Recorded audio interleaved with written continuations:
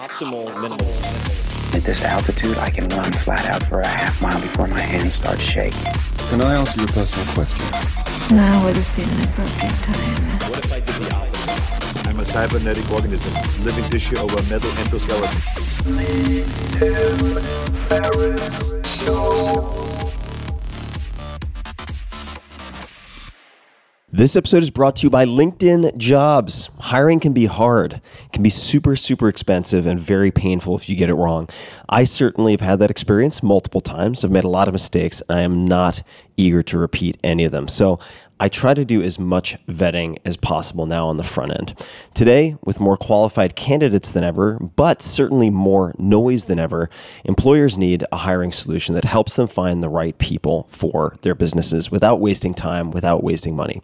LinkedIn Jobs provides just that. LinkedIn Jobs screens candidates with the hard and soft skills that you specify that you're looking for, so you can quickly find and hire the right person.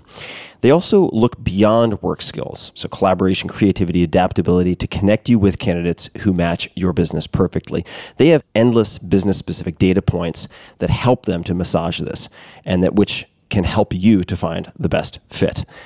LinkedIn can make sure your job post gets in front of people you want to hire, people with the skills, qualifications, and other insights that help LinkedIn paint a better picture of potential candidates.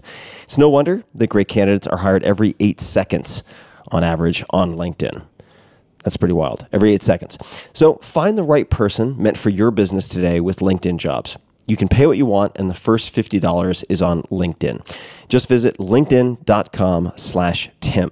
for more details. Again, that's linkedin.com/Tim to get $50 off your first job post. So check it out. linkedin.com/Tim. Terms and conditions do apply. This episode is brought to you by Athletic Greens. I get asked all the time what I would take if I could only take one supplement. The answer is invariably Athletic Greens. I view it as all-in-one nutritional insurance. I recommended it, in fact, in the 4-Hour Body. This is more than 10 years ago, and I did not get paid to do so.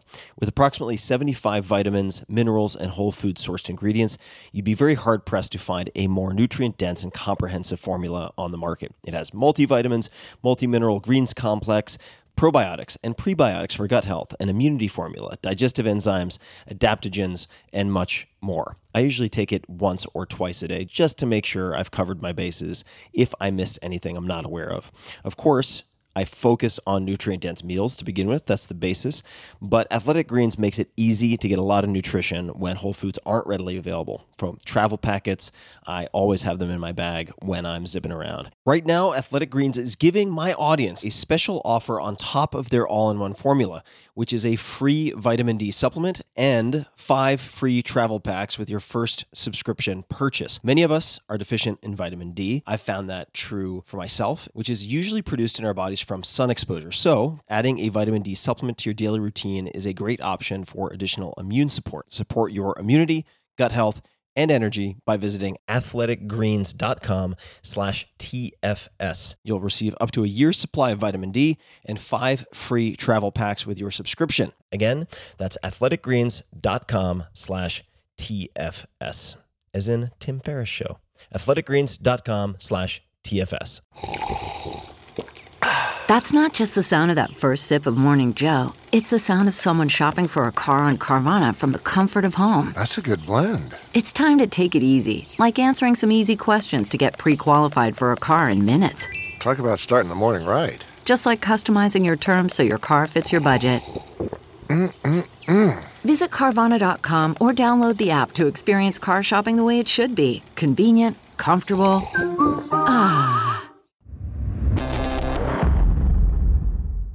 This episode is brought to you by 99 Designs, the global creative platform that makes it easy for you to find and work with amazing graphic designers online.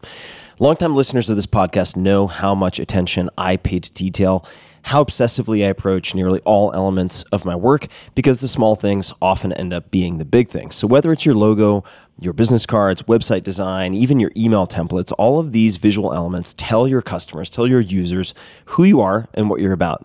So I think it's worth sweating the details. I've been using 99 Designs for years now to ensure that many of my creative projects, whether big or small, are as cohesive, professional, and beautiful as possible. I've worked on draft mock-ups of book covers. I've worked on all sorts of things. Most recently, I've been working with a designer at 99 Designs to update the illustrations and layouts for all of my downloadable ebooks. I've developed a really great working relationship with the designer who goes by the username Spoonlancer, and I intend to continue working with him to bring ideas to life one project at a time. I've also used 99 Designs for all sorts of high-end illustration for different books, like the Tao of Seneca. You can see a bunch of examples on my Instagram that I've put up, and they've turned out better than I possibly could have hoped. So, from logos to websites to packaging to books, 99 Designs is the go-to creative resource to build your brand on any budget. So check them out. Right now, my listeners, that's you guys, can get $20 off plus a free $99 upgrade on their first design contest. A contest is a great way to get started and find the right designer for long-term work. You can also book a free design consultation with a brand expert at 99 Designs to receive personalized branding advice over the phone. Their hands-on team has helped thousands of business owners at this point. It's a great way to get the most out of your experience with 99 Designs. So, take a look. Head to 99designs.com/Tim for your discount and to sign up for a design consultation today. That's 99designs.com/Tim. Well, hello, boys and girls, muskrats and squirrels. This is Tim Ferriss. Welcome to another episode of The Tim Ferriss Show. This is Tim Ferriss. As I think I may have already said, it is usually my job to sit down with world-class performers of all different types from different areas to tease out the habits, routines, favorite books, and so on that you can apply and test in your own lives. This time, we have a Turning the Tables episode. What does that mean? It means I'm not doing the interviewing. Instead, I will be getting interviewed by my friend Ryan Holiday. He and I wanted to get together, so we figured, why not record the entire thing? And who is this Ryan fella anyway? Ryan Holiday, on Twitter and Instagram at Ryan Holiday, is one of the world's foremost thinkers and writers on ancient philosophy and its place in modern life. He's a sought-after speaker and strategist and author of many best-selling books, including the blockbuster The Obstacle is the Way, which has been used by many of the top coaches and competitors in the NFL, military, and elsewhere. Ego is the Enemy, and The Daily Stoic. His books have been translated into more than 30 languages and have sold more than 2 million copies worldwide. He lives with his family outside of Austin, Texas. You can subscribe and receive his writing at ryanholiday.net to some really, really good reading list recaps and recommendations, and dailystoic.com. Ryan was also the 4th ever podcast guest on this podcast in the very, very beginning. So he's been along for the ride, and he's written multiple popular guest posts for my blog, which you can all find at tim.blog, including Beginner's Guides to Stoic Philosophy, of course, which I have spoken about and written about a lot, including in the TED Talk, which can be found at tim.blog/TED. Ryan's latest book is Stillness is the Key, which was an instant #1 New York Times bestseller and Wall Street Journal bestseller. I also recommend, if you'd like video, checking out this interview on YouTube, since we captured video from multiple angles for this conversation. You can find that at youtube.com/Tim Ferriss, of course, with 2 R's and 2 S's as per always. Please enjoy. I've known you for a long time, and I was thinking one of the biggest changes that I've seen in you as a person came when you got your dog. And I remember you approached it in very Tim Ferriss fashion. You didn't just like, hey, I got a goat one day because we saw it on Craigslist, and we just like went and got it. But that's not like the Tim Ferriss way. Yeah. You talked to a bunch of people, you read a bunch of books, but you ultimately end up, was it 10 years ago you got a dog? 4.5 years ago. Okay, maybe 5. But it's been an interesting pivot in your life. Why do you think it impacted you so much? I think that there are a few aspects to it. Number one is caring for a puppy, at least if you do it well, takes your attention outside of any type of self-indulgent reflection / obsessive compulsive rumination. Sure. And as someone who has had a history of depression, which is being stuck in the past, and I think being highly self-referential. I mean, depression is, I think, as someone who's experienced it a lot in life, very self-obsessive. Right? Yeah. So when you have something in front of you that requires and demands care, or it's going to pee on your carpet every 2.5 hours, like Molly, my dog, it's incredibly antidepressive in that sense because it forces a complete refocus. I also, I think, realized very quickly how absurd some of my reactions are to things, or have been historically, in the sense that if you have a problem at work, you have a problem with your partner, your spouse, your girlfriend, boyfriend, you can get upset and create an imaginary agenda that they have where they deliberately did A, B, or C to upset you. Sure. But with a dog, that's completely absurd. Like at face value, it's completely absurd, right? So all the problems are your fault. It's your fault, right? So if your dog chews on your shoes, that's your fault. It's a dog, and you left your shoes out. Right? So a big part of, I think, raising a puppy well is making it extremely difficult to make mistakes that then become habits. Right? That's an approach, or at least a lens through which you can look at raising a puppy. And if you don't want your dog to develop a taste for chewing on shoes, don't leave your shoes out. Right. Put them on something or in something that makes that impossible. And similarly, peeing in the house. To avoid that, use something like crate training. And so I think that when I became, particularly in the early periods of training Molly, upset because she wouldn't follow my instructions. Yeah. After an initial period of just getting upset, which I think was my default and has been a default for a long time, anger has been a go-to emotion, which I think Krista Tippett once said it's fear shown in public or something like that, which I tend to agree with on some level. Getting upset is fear shown in public? Getting angry. Yeah. Yep. And it's a coping mechanism. Some people shut down. Right. Some people learn to get angry. I learned to get angry, like when I was little. So doing that, though, with this dog who does not speak English was so ridiculous and ineffective that I had to resort to doing other things that, lo and behold, translate to other people and even to yourself, like positive reinforcement. Yeah. Right? I didn't, through sports and coaching and teaching or receiving teaching, had a little bit of positive reinforcement, but not a whole lot. Yeah. And so I've learned to go without it, even though that is unhealthy. Sure. And reading about animal training, if you really want to take it seriously, if you look at, say, training marine mammals like dolphins, you can't get pissed and hit it with a rolled up newspaper. It doesn't work underwater, and they're faster than you are. So you have to figure out how to use like whistles and different clickers and means of marking the desired behavior and then rewarding. Sure. And getting into the habit of providing positive reinforcement, I think, led to me doing that more. I could still do it more with other people. And like how you treat other people, I think, impacts how you treat yourself and relate to yourself. So I think that those are all pieces of the puzzle. And then last but not least,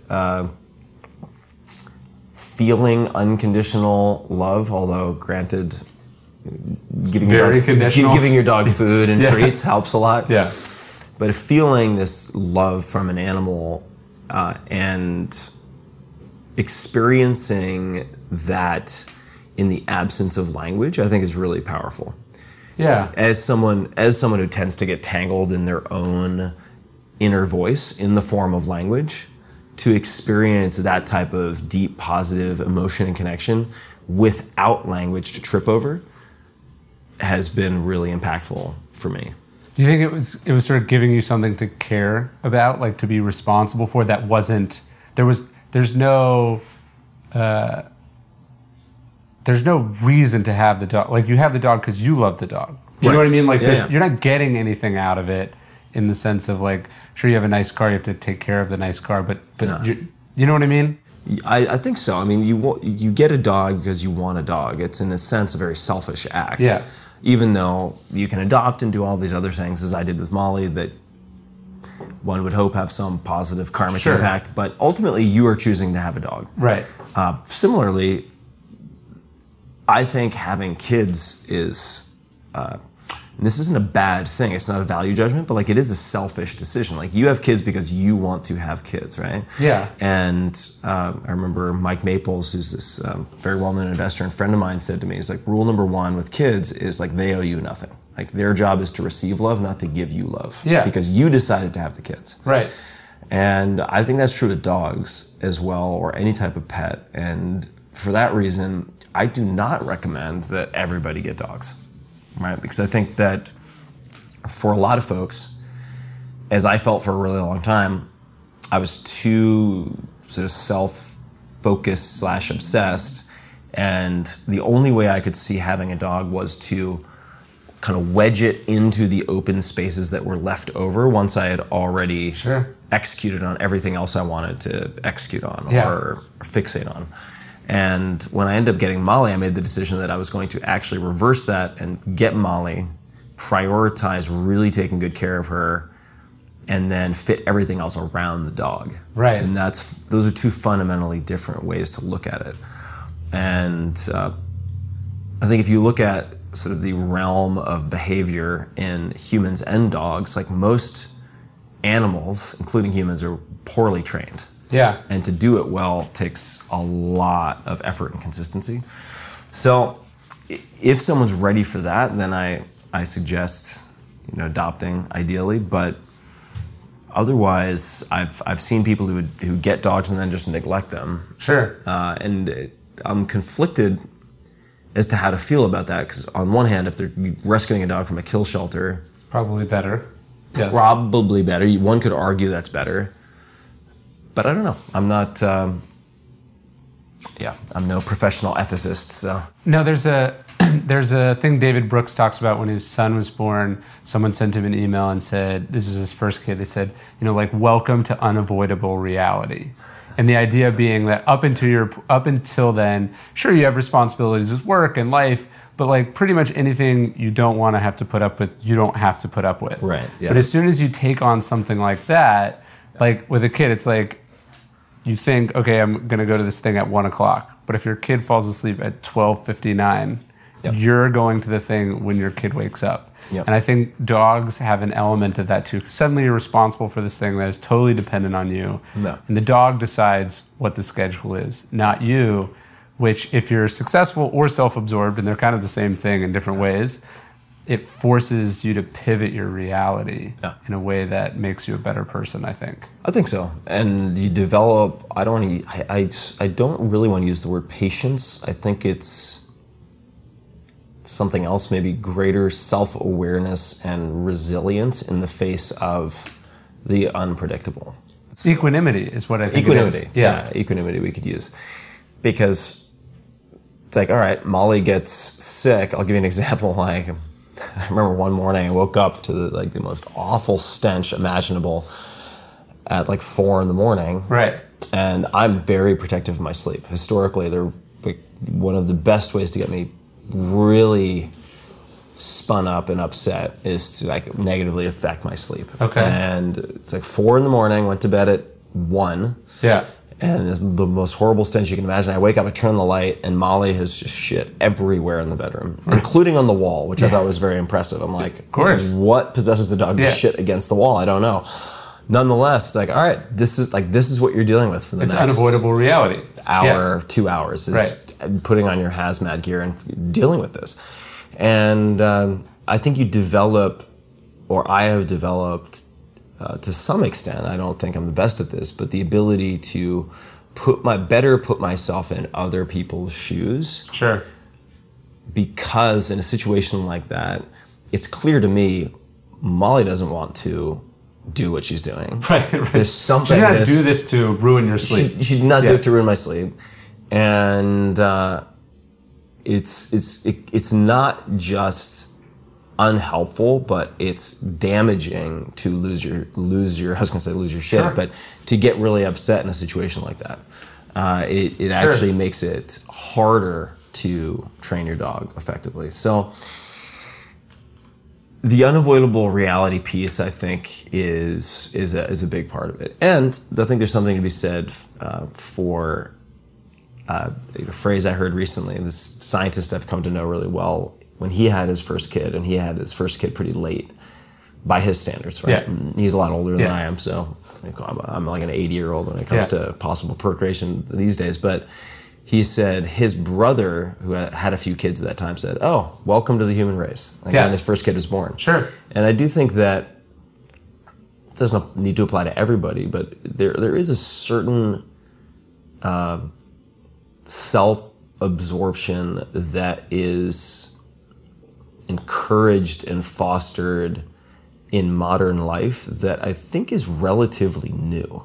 Yeah. Does that make sense? I mean, because we're, even in a densely populated city, you can be very physically isolated, and you don't have responsibilities or things to care for that for the vast majority of our evolution would have been commonplace. Right? You don't have you're not having kids at like 19 or 18. You don't live with your grandparents. Right. You don't live with your grandparents.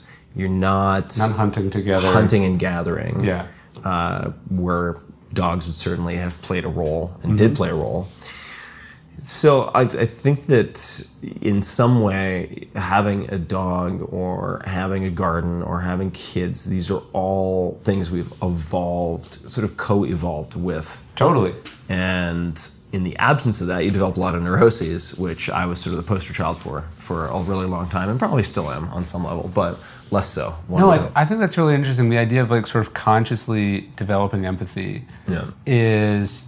And how almost you could argue that the way society is set up now consciously stunts the development of empathy. Like the famous one, you're like, oh, you hear someone else like, how was your flight? And they're like, oh, it's terrible. I sat next to this like crying baby the whole time. Then you have kids, and you're like, you get on a plane, you hear a crying baby. You don't go, oh, there's a crying baby. This is bad for me. You go, that baby is upset. Like it literally never occurred to you that the baby was crying because there's something wrong with the baby and that this isn't fun for the baby, right? And it's definitely not fun for the parent. Like they don't want it. So it's like, I think with dogs too, you hear dog barking, you hear about those, you're like, oh, I've been through that, or oh, that's not fun for you. Yeah. It sort of forces you, I think that's what they mean by that idea of welcome to the human race, not welcome to the human race you now have you're reproducing. It's welcome to the human race. You're no longer like a lone wolf. You understand understand what everyone else has been dealing with while you've been self-absorbed this entire time. Yeah. It's sort of also like welcome to the human/hominid condition that was the norm for like millennia. Yes. Has been the norm. And like, thank God you've snapped out of your aberrant, strange behavior that is really kind of a new luxury. Yeah, that's right. Have you felt like moving to Austin has had an impact on you in a similar way? Like I feel like that there is also something selfish and strange about the New York life or the San Francisco life or the LA life that I've just experienced the South and Texas and being a little bit different. Yeah, well, Texas, the South, and Austin are all a little different. But I understand what you mean. I think that Austin has been so far, let's call it 3 years in, 3-4 years in, however long it is, has been very refreshing and rejuvenating in part, and this is coming back to your point about, or observation about New York and LA and so on, in part because there is no one mono conversation. Yeah. And that could be seen as symptomatic of a huge benefit of living here or a huge drawback. Meaning, there's certain locations in the world, like New York, for finance. In New York, you have finance. Yeah. True in other places too, say London. If you want to be in the NBA all-star game of finance, it behooves you to go to one of those places. And as a result, it attracts people who are highly driven in certain fields, whether that's fashion, finance, and so on. And as you've mentioned to me before, I think there's a high correlation between self-absorption and professional success. Yeah. On some level. It has to be. And if you look at Los Angeles, even though Los Angeles is a huge, in reality, combination of different cities, entertainment is the predominant mono conversation. Whereas here in Austin, you have more of a medley. Yeah. And for that reason, I find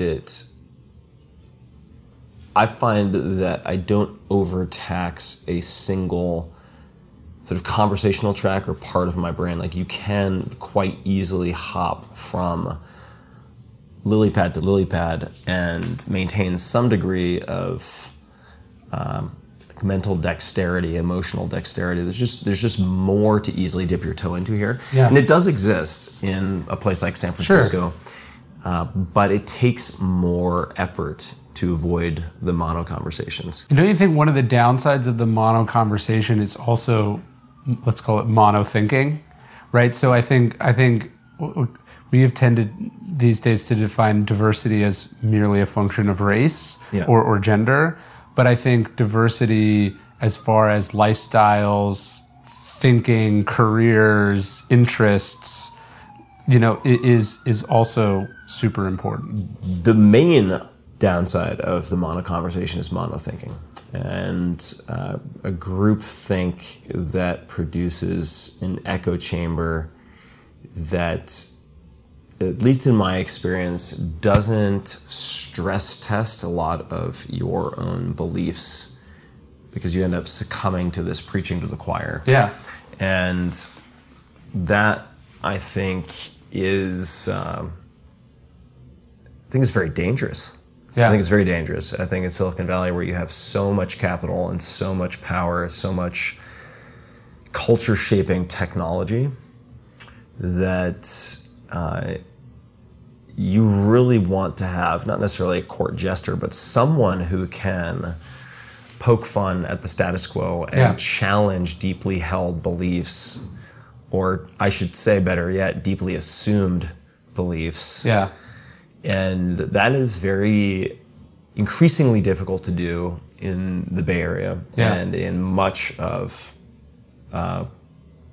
certainly culture in the United States.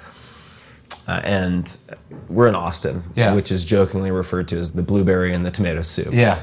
Right. Yeah, the blue dot in the red ocean. Yeah. Yes. And so it is one might think that Austin is just a smaller version of San Francisco, but it's not. Yeah. It's you do have a commingling of sort of political, artistic, and financial interests. Yes. That I deeply enjoy, and the ability to easily, for instance, I mean, we're sitting here right above a restaurant called Jeffrey's, and next door is Josephine House, and I had dinner at Josephine House with someone I won't mention by name.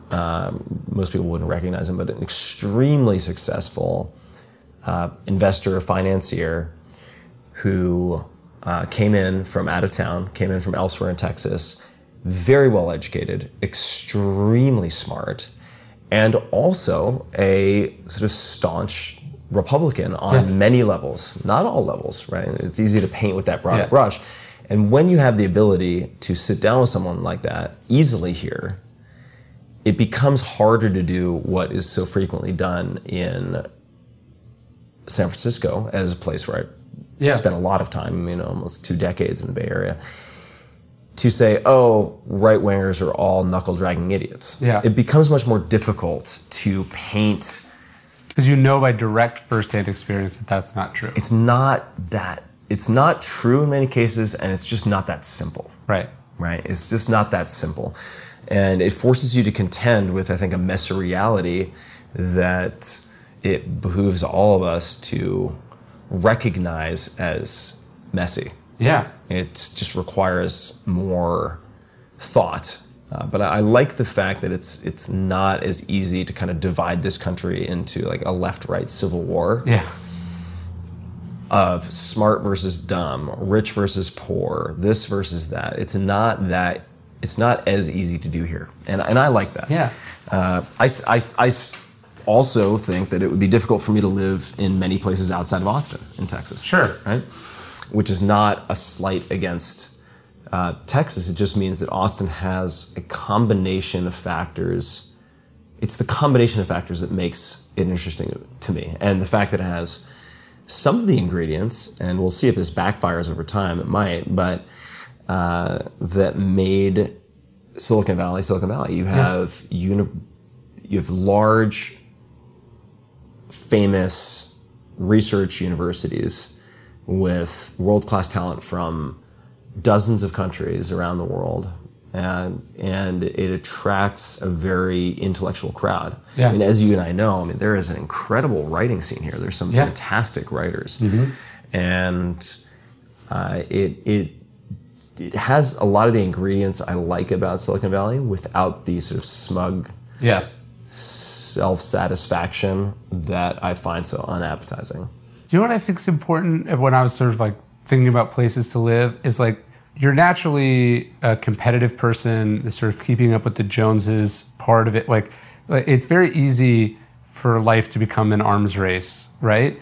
And when you live in a place with more diversity, where you live where there's not sort of one industry or one scene that dominates all the others, you become more inwardly focused on what you want to do and what's important to you, rather than going, oh, did you hear what so-and-so just got? Yeah. Or, and I think that's a healthier way to live also. Yeah, I think that's a very good observation. There's no one lead dog to follow. Yes. Right?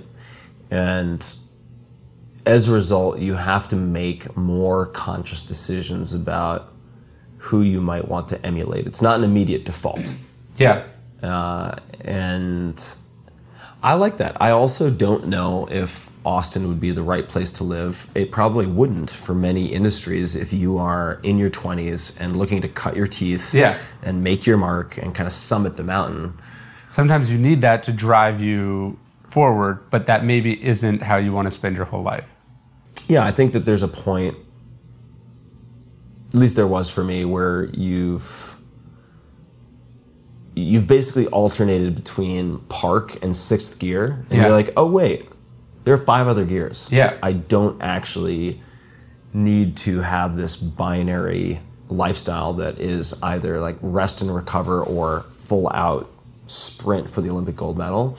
There are actually all of these gears in between that allow you to experience and enrich life in myriad other ways that, were I geographically located in one of these no-holds-barred type A cities, I probably wouldn't give myself the slack in the system to discover. I would like to think it doesn't matter where I am. Yeah. I can cultivate all these amazing habits and types of awareness that will allow me to blah, blah, blah, blah, blah.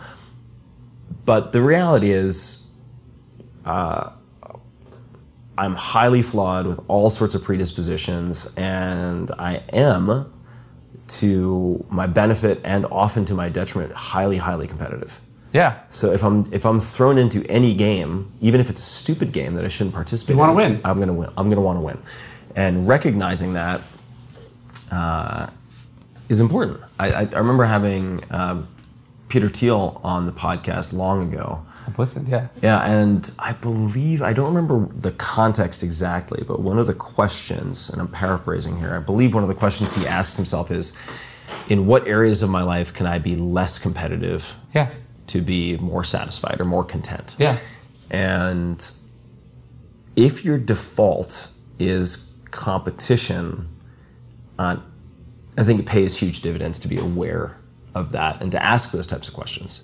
My favorite line from him is that competition is for losers. Competition is for losers. No, but I think what is interesting about you, though, is you are a very competitive person. And yet, and this is something I wrote down to ask you about, you have a habit of walking away from things that you're at the top of, right? So, like, I correct me if I'm wrong, but I think your decision to sort of stop angel investing or stop actively angel invest coincides with their decision to move to Austin, or the overlaps? Yeah, very, very much an overlap. Yeah, 2015, and then shortly thereafter. So how much one, I'm curious about your decision to sort of, you're not putting out a book a year, even though you could make a lot of money and sell a lot of copies. You sort of have sort of been disciplined about what you don't do.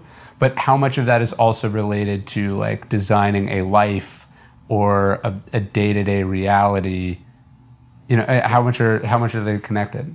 I think they are all really interrelated, and I'm not going to try to fabricate some grand master plan because I don't have one. But I do think that I tend to pause and try to reflect and ask a lot of questions when I feel that my decisions in any area of my life begin to bleed into fear of missing out or scarcity, right, or fear-based decision making. Not perfect, but in the case of angel investing, and the reason I stopped effectively all of it in 2015 or so, is that I realized the conditions were becoming more difficult to place effective bets, especially as an individual using their own capital versus a fund with a nice like 2% management fee and 20% carry when you're using other limited partner money, which is a fine model. Sure.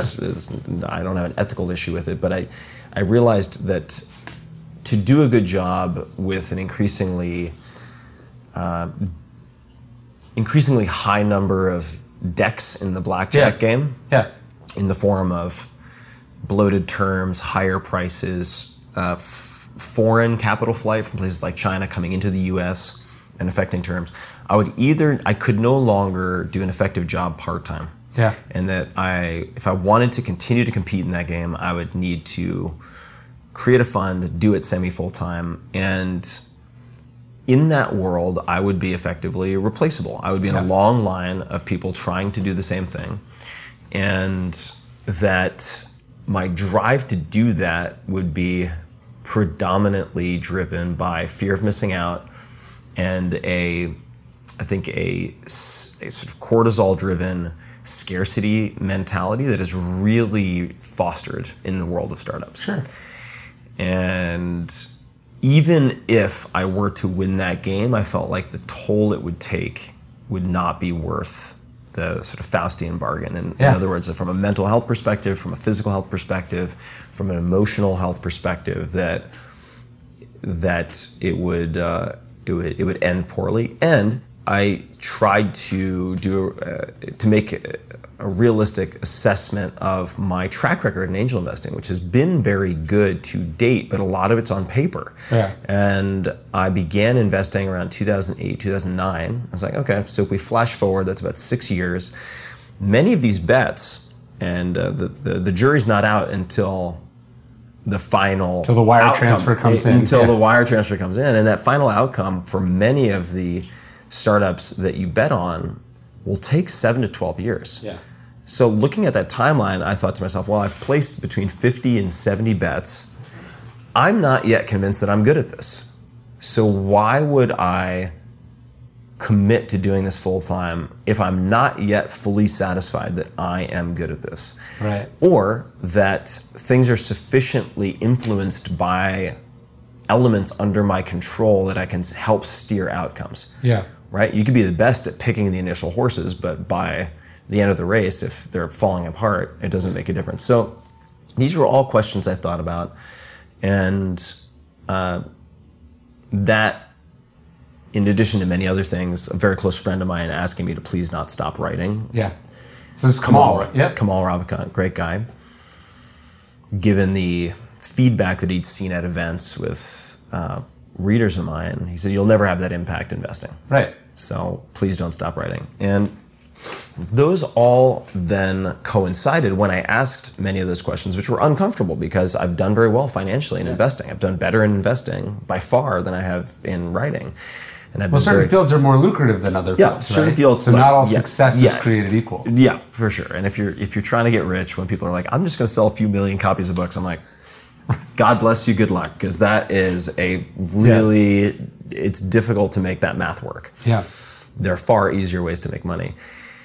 When I began to ask those questions, I realized that much of my being in the Bay Area was predicated on maintaining and building a competitive advantage in investing. So if you remove the investing, why am I here? And you look at your surroundings with fresh eyes, you're like, well, wait a second. A lot of my best friends have left, so my social reasons for being here are few to none. Yeah. Not none, but few. If I remove the investing, my professional need to be here is non-existent. Sure. So why am I here? Yeah. What do I like? What do I dislike? And a lot went into the decision, but led me to consider a number of different places, but predominantly Austin, which I'd wanted to move to right after college, just didn't get the job at Trilogy Software. And if you look at some of these decisions, they're almost all catalyzed by a breakdown of some type. Yeah. Wearing out, some type of burnout. Yeah. That happened with the 4-Hour Chef leading to podcasting. Yeah. I just flamed out because I tried to do what should have been a 3 or 4 year project in a year or a year and a half, which was a suicide mission.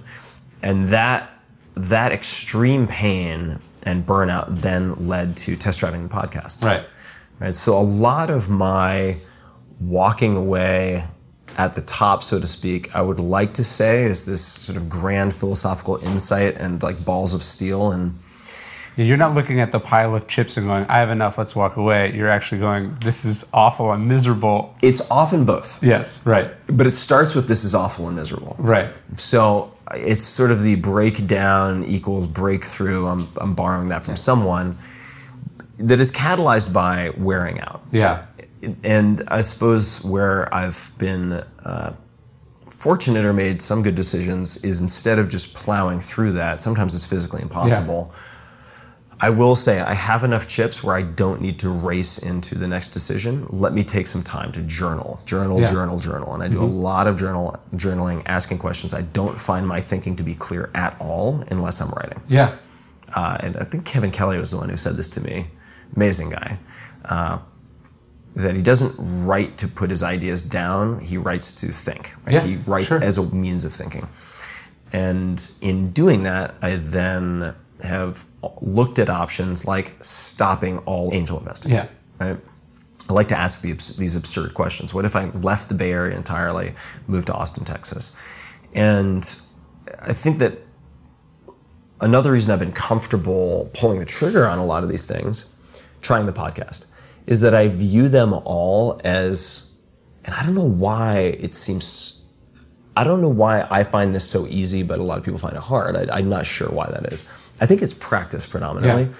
Like what would a meaningful but reversible experiment look like? That's it. Right? Yeah. Okay, with the podcast I committed to, I think it was 6 episodes. Yeah. And then if I don't like it, I can walk. That's it. And with Austin, it's like I can always move back to the Bay Area if my realization is, oh my God, I didn't realize how much I loved these things I now miss. I can always move back. It's completely reversible. I think it's a great, because I remember I was asking you recently for some advice on something that was like sort of a big purchase. It would be a big lifestyle transition. And you were like, well, how else are you going to find out if you want to do it or not? And you said, like, why don't you just commit to doing it for 2 years? And that's totally right. Because I remember when I dropped out of college, it's like, I'm dropping out of college. This is the biggest decision I've ever made in my life. Yeah. I remember I went to someone, they're like, you can go back, right? And it didn't even occur, like, even when I went to drop out, I was like, I'm here to drop out. And they were like, there's not a form for that. There's a take a semester off form, but we think these lifestyle decisions are irrevocable and life-altering, and really, they can start very small. They can start really small, and I want to just highlight something you just said, which I think gets missed oftentimes in the romanticizing about dropping out of college, that for many of the folks who are like the name brand titans who have adopted dropping out of college as one of their favorite stories and drums to beat. If you have the Zuckerbergs, the Thiels, or whoever it might be, although Thiel's not a great example of dropping out himself, but you talk about these incredible icons of entrepreneurship who dropped out of school, it's really important to realize that when you drop out of Harvard or Stanford, different. Those administrations effectively say, come back anytime you want. Yeah. And that is a really important sort of footnote that people need to be. Yeah, although what I would add to that is I actually think the Zuckerbergs and the Gates are proof of the experimenting thing, right? Because I hear from people who want to drop out of college all the time. They're like, I'd like to be an entrepreneur. I want to drop out of college.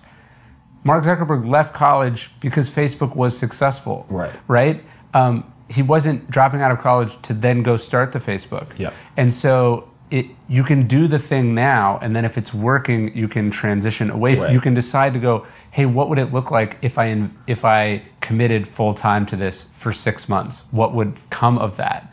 And I think it's not like you'd never been to Austin before and you sold everything you own, and you were like, I'm going to see if I like it. Like you can experiment, you dip your toe in these things in a bunch of different ways. And then, you are jumping off a cliff, but there's also an exit strategy.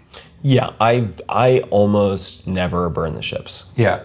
I can't think of offhand a single example of me burning the ships and throwing caution to the wind and just leaping into the unknown. That's just not how I do things. And it's also because you don't need to do them. That like people, I think you don't need to do that. And by you, I think that means most people. Like most people should not sort of jump headfirst into the shallow end and hope that they figure it out. I think it's a terrible idea. And if you look at some of the entrepreneurs who are thought of as these swashbuckling risk takers, Sir Richard Branson, I've had on the podcast, as one example, they're actually, when you peek under the hood and start looking at the details, they are better called experts in risk mitigation and capping the downside. Sure. Yeah. Right? Like he figured out how to lease planes, I think from Boeing, might have been Airbus, for Virgin Atlantic. Yeah. And set up a structure such that the financial risks usually associated with airlines were dramatically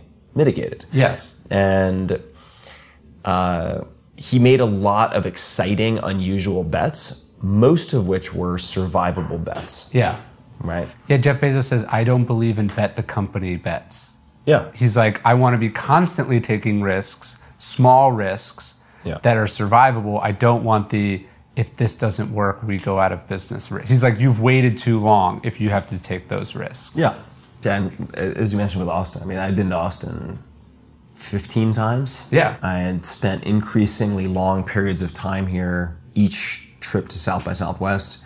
So I had already done more than dip my toe in the water. Yeah. And it was really a question of whether I would enjoy living here. I knew I enjoyed being here for short periods of time. Would I enjoy living here, which is a whole separate question.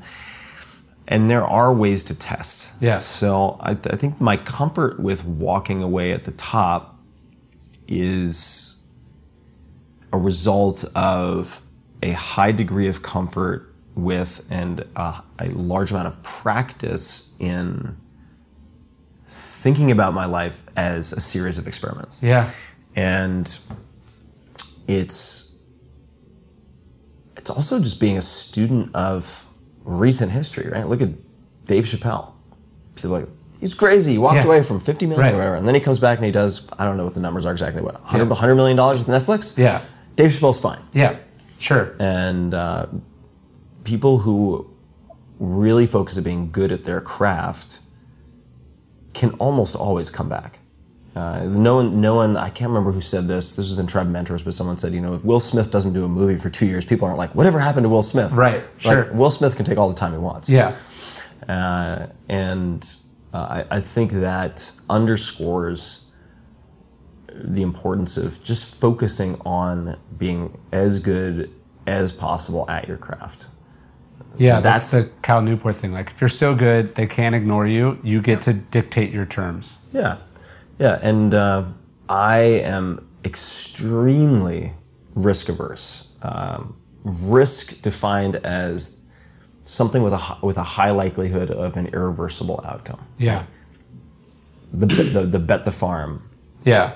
So do you have any strategies for mitigating? Like, what if you're thinking about doing something, what do you look at to sort of separate good risk and bad risk? Good risk, for me, has a few characteristics.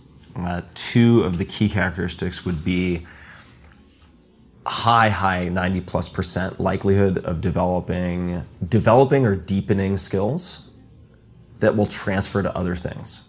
Okay. whether now or in the future, even if this project fails. Another characteristic of good risk would be developing relationships that can transcend this project, even if it fails. And this is borrowing from Scott Adams quite a bit, the creator of Dilbert, who talks a lot about this type of thing, how to win even if a project fails. Another characteristic of good stress would be something that will help me to develop attributes or emotional resilience, or to take things less seriously, which I think often go together. Right? To try something that is scary to me or to most people that I can demystify in such a way that it's less intimidating. Right? The podcasting and doing 6 episodes is a great example. So in the beginning, the idea of podcasting in my head was having this big studio and all this equipment and it's This American Life with a staff of 40 people. And no, it's not. After doing 6 episodes, it's like, oh, all right, actually I'm not scared by audio at all, because these mics, these cables, and the recorder that's on this chair are like $500 and you're locked and loaded. And the editing is actually pretty straightforward. So those are 3 characteristics of good risk. And then bad risk, I think, is largely a function of allowing unknowns that don't need to be unknowns. And so I do a lot of homework for many of my bets. If I'm looking at, say, Austin, right, I want to understand what the landscape, political, legal, and so on, looks like in Austin.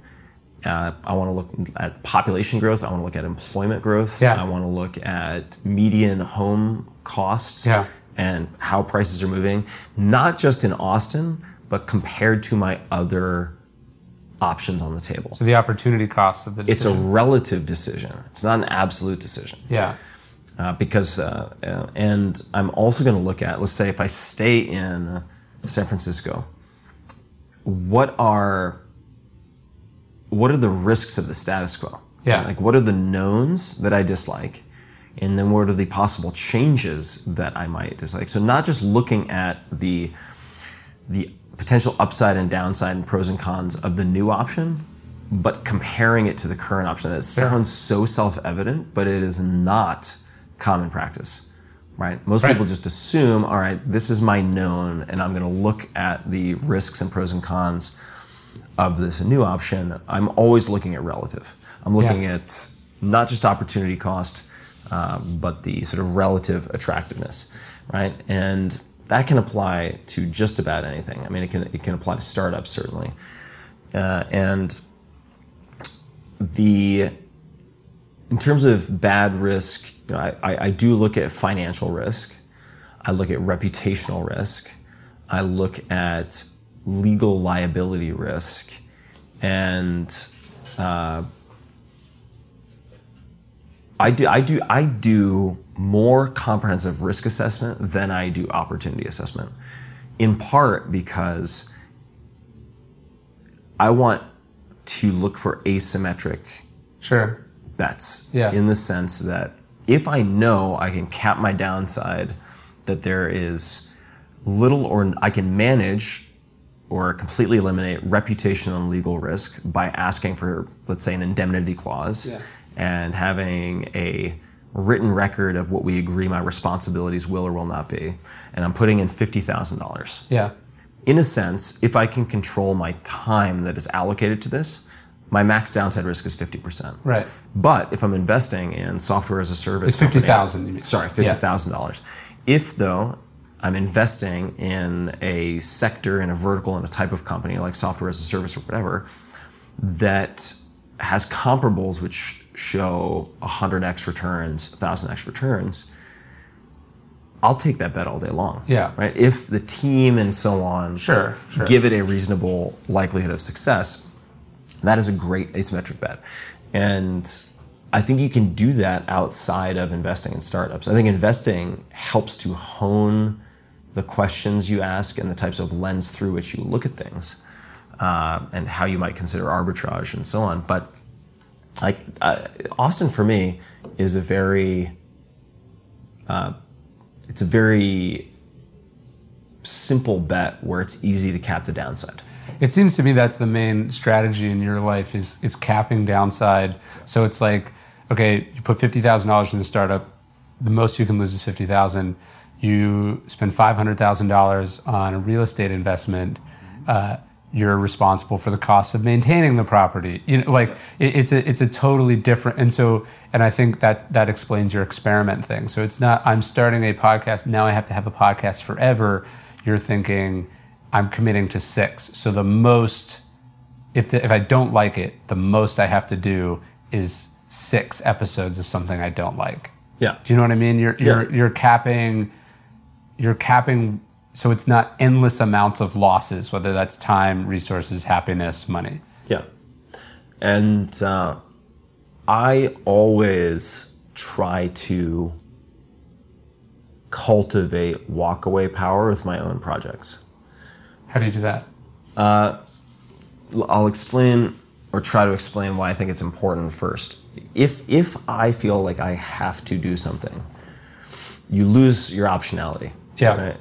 And furthermore, you begin to make decisions out of fear or guilt, which in my experience almost always turn out poorly. Yeah.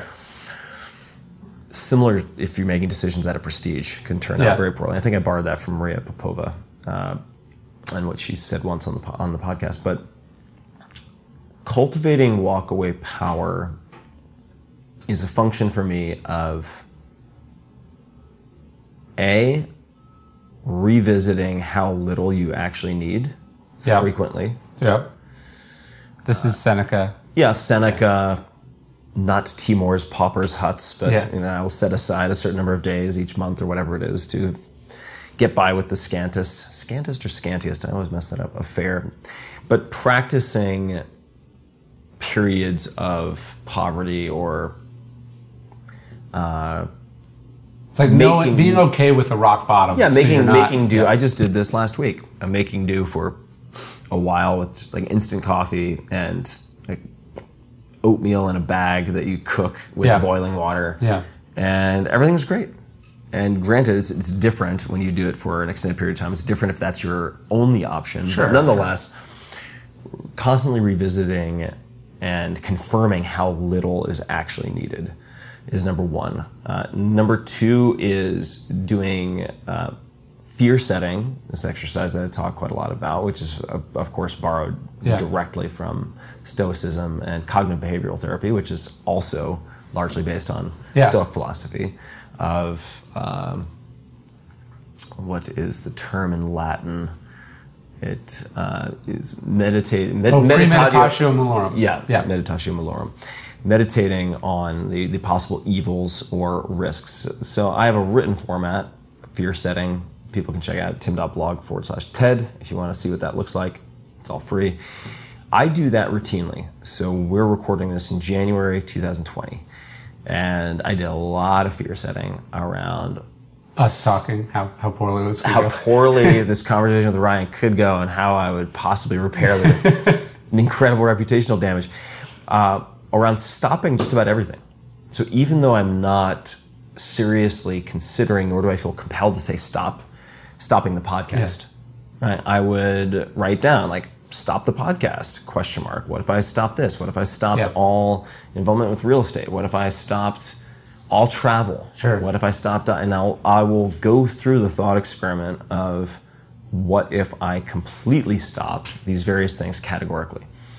And when you run through the kind of so what for each of those, ultimately you realize you're going to be fucking fine with all of them. Sure. And to that extent, I think that making good decisions is often negotiating with yourself. And that the person you want to have win that negotiation, and this is advice I got a long time ago, is the person who cares the least. And that's not a value judgment. But if you have two people negotiating against each other and one feels like they have to do the deal, and the other person has 20 different BATNAs, right? Best alternative to negotiated agreement, and they don't give two shits whether the deal happens or not, or at the very least, they're very comfortable walking away. Yeah. He or she who cares the least wins. Yeah. And I like to cultivate the side of me that can see how little a lot of the glossy veneer aspects of life add at the end of the day to like the core of what you need to feel content on a regular basis. So that might be a lot of word salad at once, but those are at least some of the ways that I think about it. No, I think that ties into, we were just talking about the Stoics. Marcus Aurelius has this thing, he says, like, ask yourself at every moment, is this necessary? Like what you're thinking, what you're doing, what you're desiring, is this necessary? And that seems, you used to have a sign in your house that said like, simplify. Still have it. Yeah, that seems like you guys are in alignment. You're like, how, do I need this? Do I want this? What would happen if I didn't have it? Why does everyone else want it? It seems like you're constantly questioning that. I am.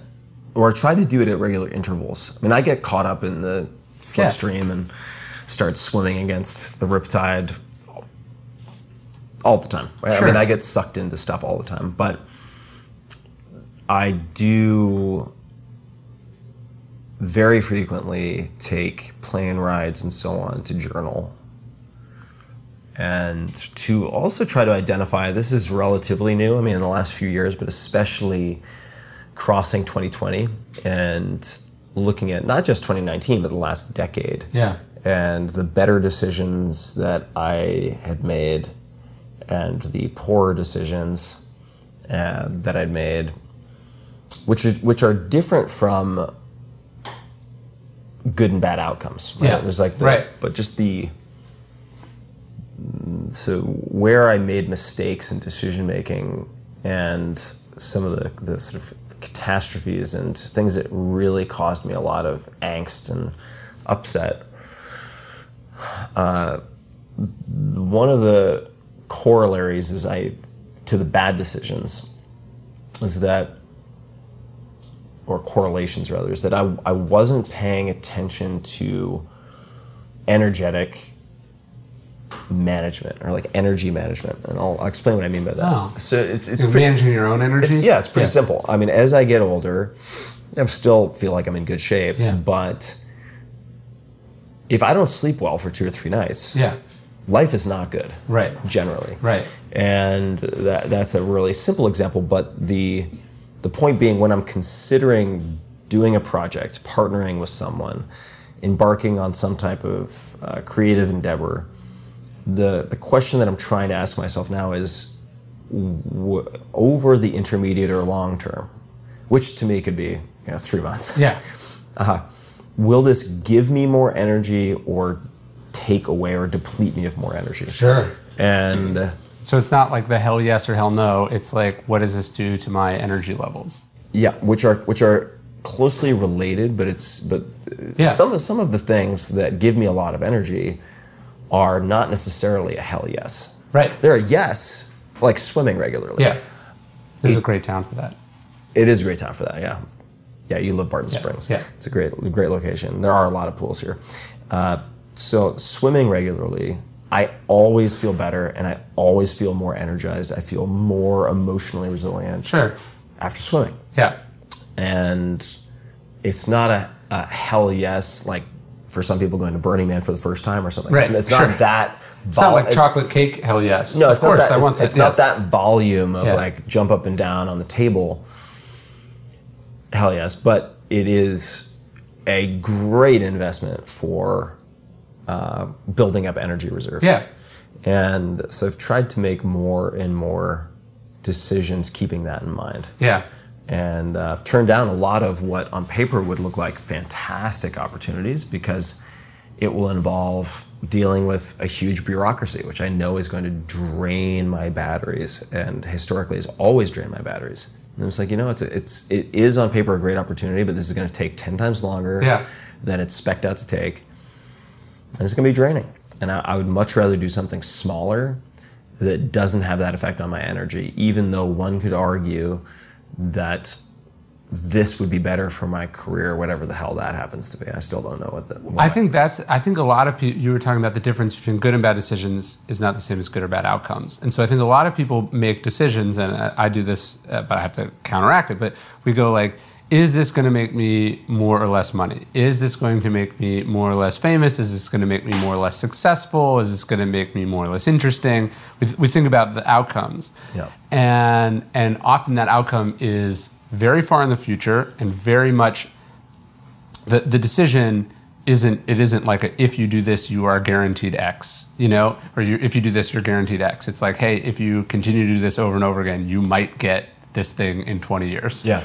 And I think one of the things I took from the 4-hour work week and that I've gotten from you regularly is you tend to think more about like quality of life right now. So don't work a crappy job that you hate so in 50 years you can retire and go to the beach. Yeah. Think about what decisions you can make now that give you the access to the beach in the intermediate or short term. So I tend to think more like as an experiment, right? Yes. Specifically. Yes. Because you may hate the beach, to the end of the line and be like, oh shit, I actually don't like sailing. Totally. And this was my made up dream for 50 years for which I sacrificed all these other things. Yeah. So I think it's like, is this giving me like day to day what I like more or less, so that that's my version of the energy thing is like, am I having the time and the life that I want? Not, am I doing this so maybe I get that in the future? And it seems like as a person who popularizes lifestyle design, that's kind of your core message. It's like, are you designing a life you actually like living in?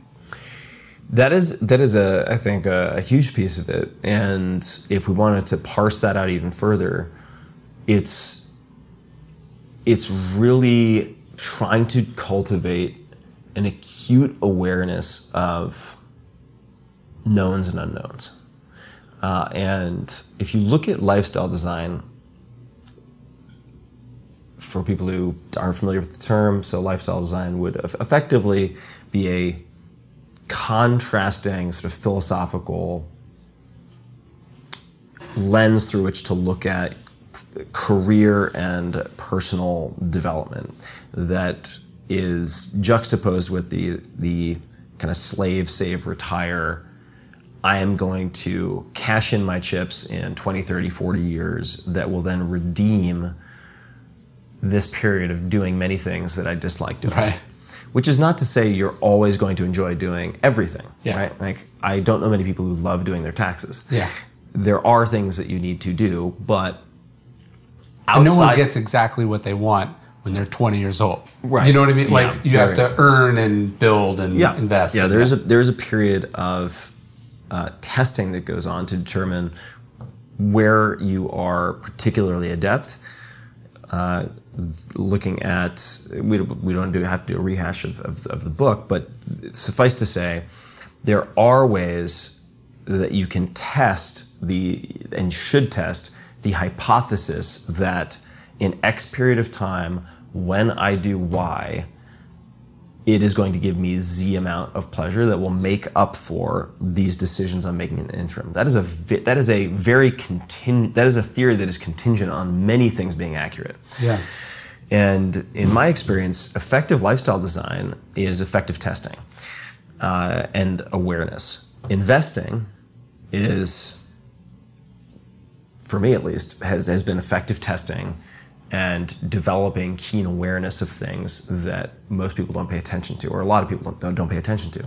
So if we're looking at, for instance, living in New York City versus living in Austin, someone might say, well, I'm just going to live here for another 10 years. I'm going to have these following promotions in my investment banking job, and then I'm going to move to Hudson Valley. Yeah. I'm going to move to Santa Barbara. I'm going to move to, and then live the good life. Sure you will. Right. Yeah. So if that is your life plan, like, let's spend some time developing experiments to prove or disprove that before you dedicate the next 20 years to it. But people will very often spend more time planning their Memorial Day weekend than they will speccing out tests. Right. So if you look at, is there anything in your historical record to suggest that you will be able to walk away from something like that? Right. Anything. Yeah. If you are type A, right? Yeah. And by definition, in that circumstance, you're probably type A. Yeah.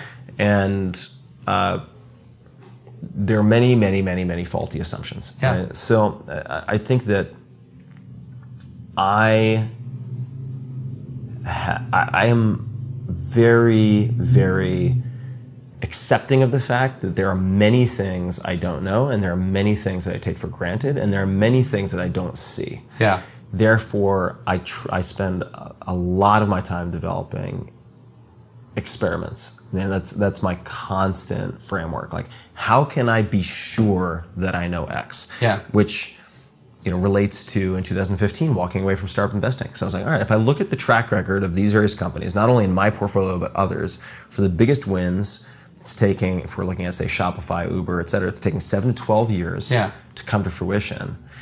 And your final tally is not known until you've liquidated all of your holdings effectively. I mean, it's a little more complicated than that, but not by much.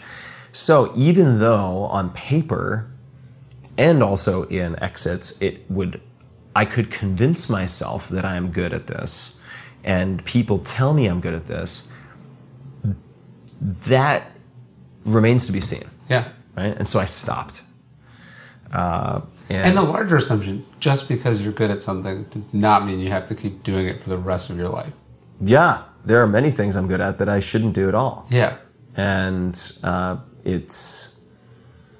think it's challenging for anyone, myself included, to shift gears. If you're good at something, being rewarded for something, and yet you have this creeping dread that you no longer want to do it, that is a challenging situation for, I think, just about anyone, and certainly has been challenging for me.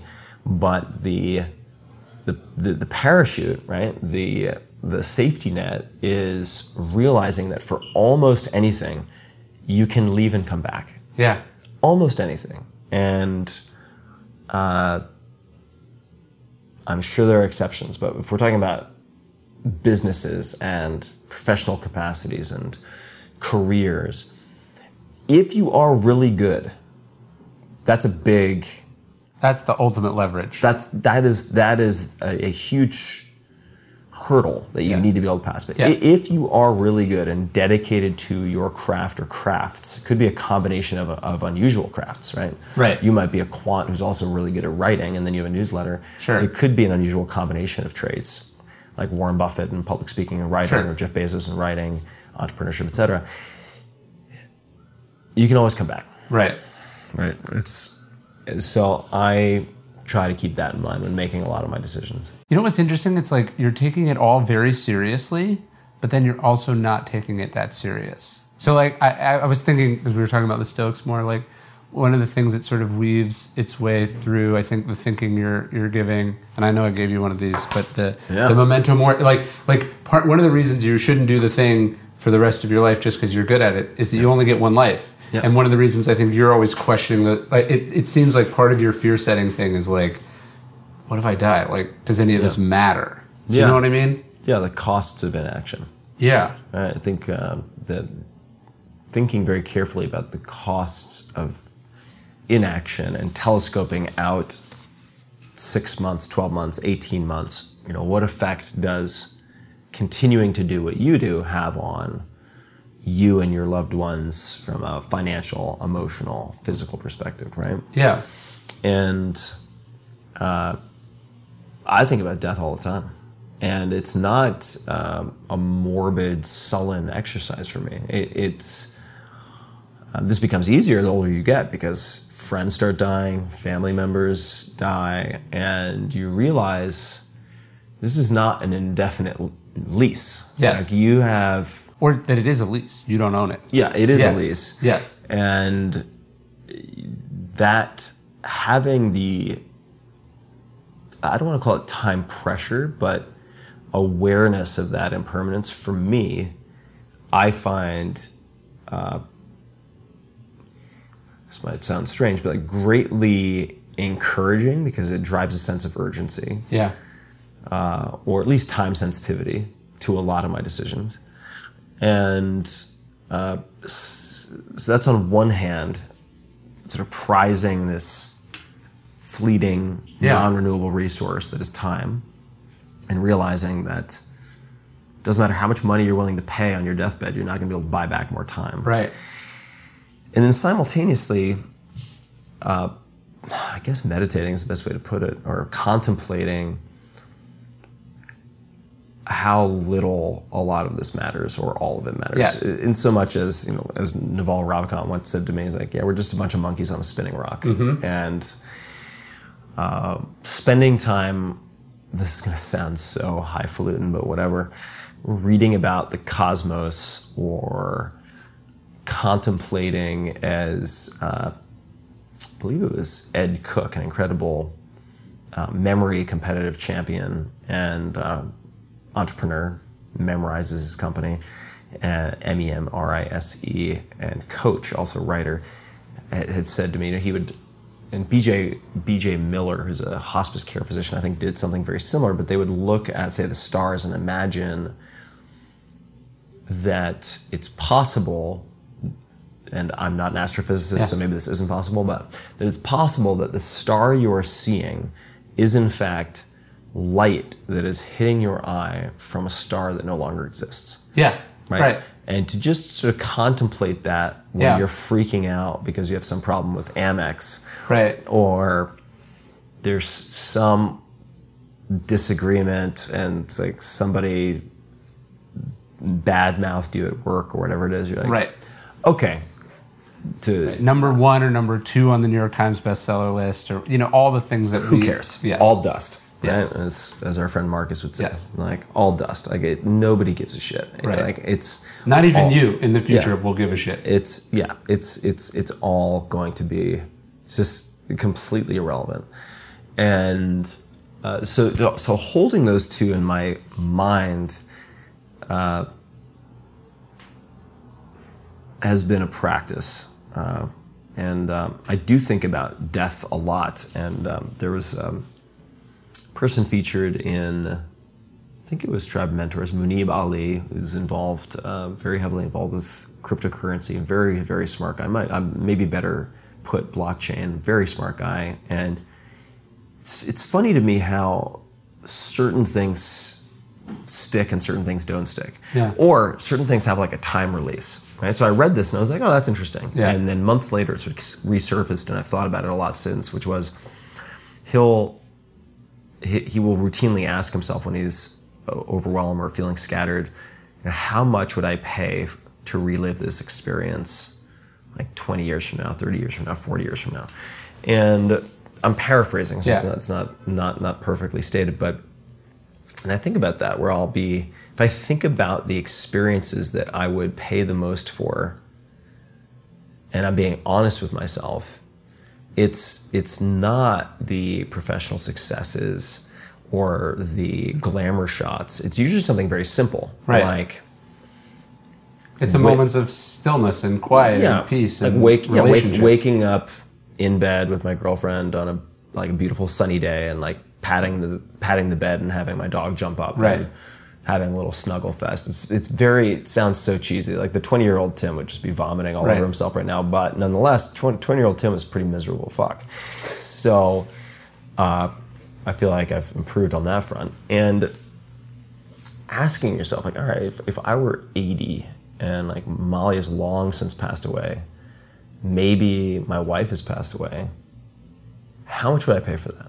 Yeah. Right? And that really, to me, is part and parcel of the valuing of time, these slivers of experience, as more valuable than making a speculative decision about earning more in the future based on doing something that takes you away from those people. Right. Or agreeing to something because you might get some honor or, I'll just add one more thing, which is I really think that even if you keep all your money in a mattress, studying good investors is worth a lot. Yeah. Not necessarily in financial return, but in temporal return, right? And like in how you think about time. Yeah.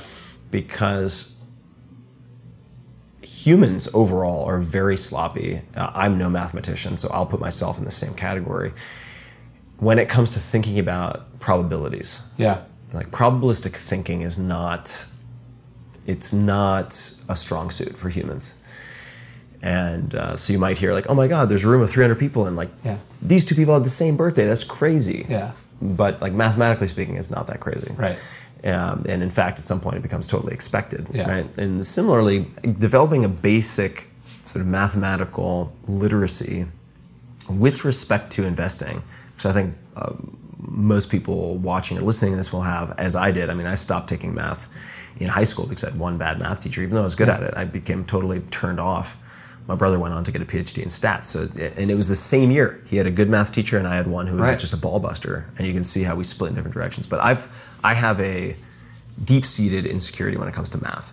Nonetheless, studying investing has helped me to develop my understanding of certain concepts like expected value. So if you think that you could make $100,000 or $1 million or $10,000 at Y point in time, is making that decision in your mind actually worth 10, 100,000 or whatever it might be? Yeah. Well, it depends a lot on the probability of that happening. Right. And then you can do some basic multiplication and be like, all right, actually the expected value of that, given that it's low probability or 50% or 30%, is instead of $100,000, it's actually worth $25,000. Right. That could very, very deeply influence how you make that decision about how you're going to spend your time over the next 6 to 12 months. Right. Right. Sure. Because if there's a sure bet, it's a $50,000 return, but it's 80, 90% likely to happen. It's worth more. It's worth more, right? If you're thinking about it in a structured way. And there are some really fun books on investing that don't necessarily touch on this exactly. One is called More Money Than God. It's about hedge fund investors. Okay. It's a super fun book. It's kind of like Liar's Poker, but instead of purely bonds, it's all sorts of different characters and types of investing. There are other books. I think there's one called How to Measure Anything, which is worth taking a look at. That was recommended by co-founder of ZocDoc named Nick Ganju, who is a fantastic teacher, really, really good teacher. He's taught me a lot about music and math.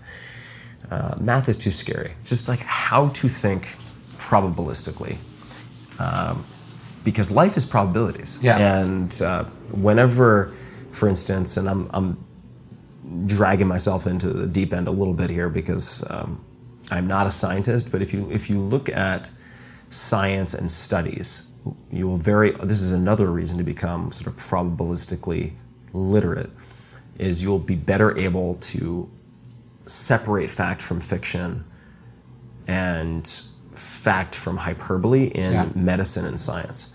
People get so confused about these things, and people end up dying and making bad decisions, and choosing quacky doctors without this basic literacy. There's a great book called Bad Science by Ben Goldacre that I recommend to everybody. I excerpted some of those chapters in the appendix of the 4 Hour Body because I think it's so important.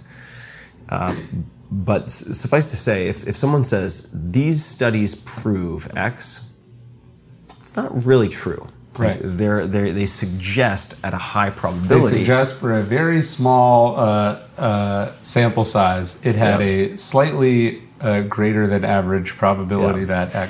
And it could be an incredibly strong signal, but it is not 100% certainty. Right. So it might never have been replicated. It might never have been replicated. There could be experimenter bias. Who knows how tight the design was. And it changes how you relate to the world and decisions and opportunities and risks when you start thinking in terms of probabilities, right? Because to remove all risk is a fool's errand. Yeah. Right? I spent a lot of time trying to do that, and chasing that tail end of like the last, let's just call it 10% of risk, you could spend all your time 24 hours a day, every day trying to do that, and you would still not succeed, right? You just have to lock yourself in solitary confinement in a box, and it would be no life worth living. But this has been a real game changer for me. Even though I invest. Anyone who's alive invests. I think that's you're investing time, energy, capital. Like you're choosing where to allocate resources. But I read all these books on investing. or Think Twice is another one that's good, related to cognitive biases. Not because I'm playing the stock market at all. Right? That's not why I'm reading these books. Yeah. I'm reading it because it helps me to think in a more structured way about good decision making. Yeah, I want to come back to the studying thing because I had a question for you. But I was, when we were talking about sort of happiness, money, young, old, Sepp Kamvar, who we both know. Brilliant guy. He did this massive study where he scraped all these blog posts about, like, and social media posts about what people were saying. I think the book is I Feel Fine. This is like the result of the findings. But he was talking about how young people, when they say like, I feel happy, it tends to be followed with statements about accomplishments or activity. And as you get older, the statements drift steadily towards feelings of contentment or connectedness. And so we can make a lot of decisions. It's like, we know objectively that's where we're going to end up. That's what we're going to care about. But then we spend most of our lives focusing on piling up accomplishments. Do you know what I mean? Yeah. And sort of knowing, I think that idea of thinking about what you're going to care about if you are lucky enough to get old is really important because it puts the things that feel important in perspective. Yeah, Sepp's an amazing computer scientist. Yeah. And just a sweet heart of a Totally. guy. And you know, this observation that you just made, right, that in younger years, let's just call it 20s and maybe 30s or early 30s, I am happy, I'm doing great because, and then accomplishment. Yeah. Versus the contrast with connectedness and so on when older, raises a lot of interesting questions for me, right? So is it that independent of how well someone does professionally, that shift exists? Yeah. Or is it that those people who are being polled happen to be at, say, Stanford, where Sepp has spent a lot of time? So no, people aren't being polled. This is unsolicited this is from blog statements posts that you make on social media. Okay, I got it. Yeah. So that answers that. But these, like, to me, the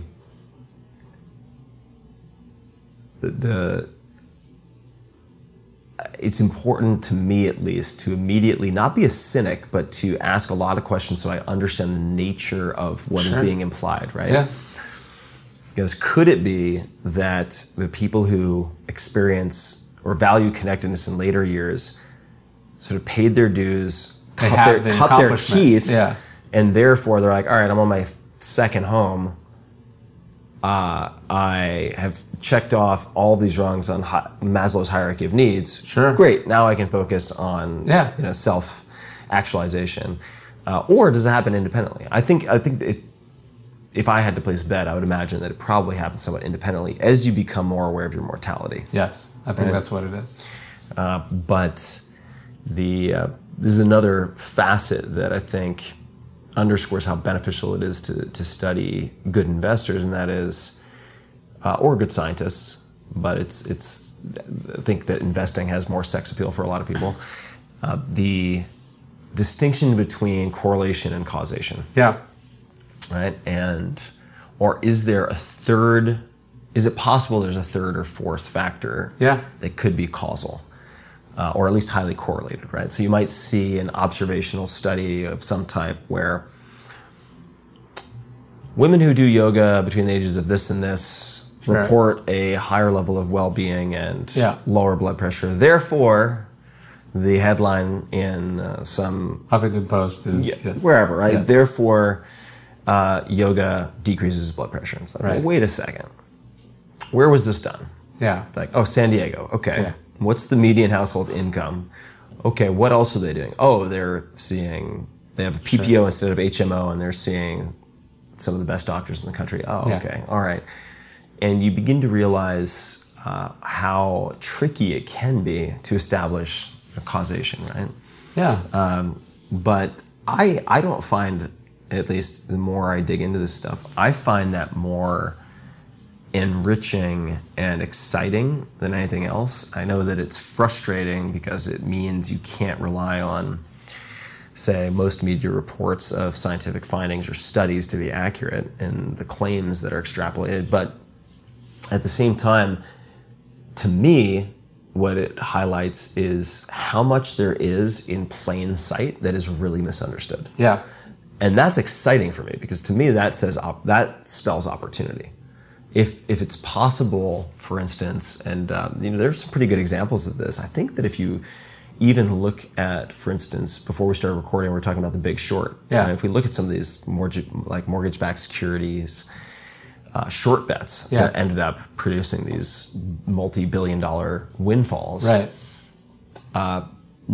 Some of those positions were based on looking at publicly available data and drawing some pretty common sense conclusions. Right. Right? It wasn't we think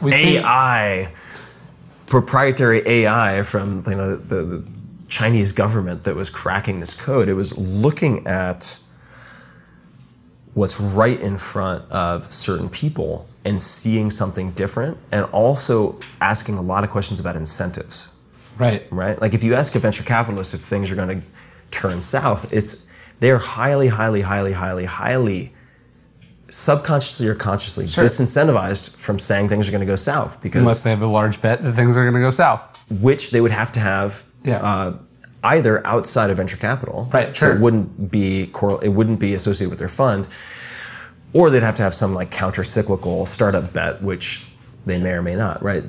Conversely, if you're looking at, say, hedge fund investors, now that's a term that's fallen out of favor, but nonetheless, people who can place both long bets, we think this is going up or growing, and short bets, we think this is going down or decreasing in value, their view of the world is going to be very different in what they're willing to talk about. Right?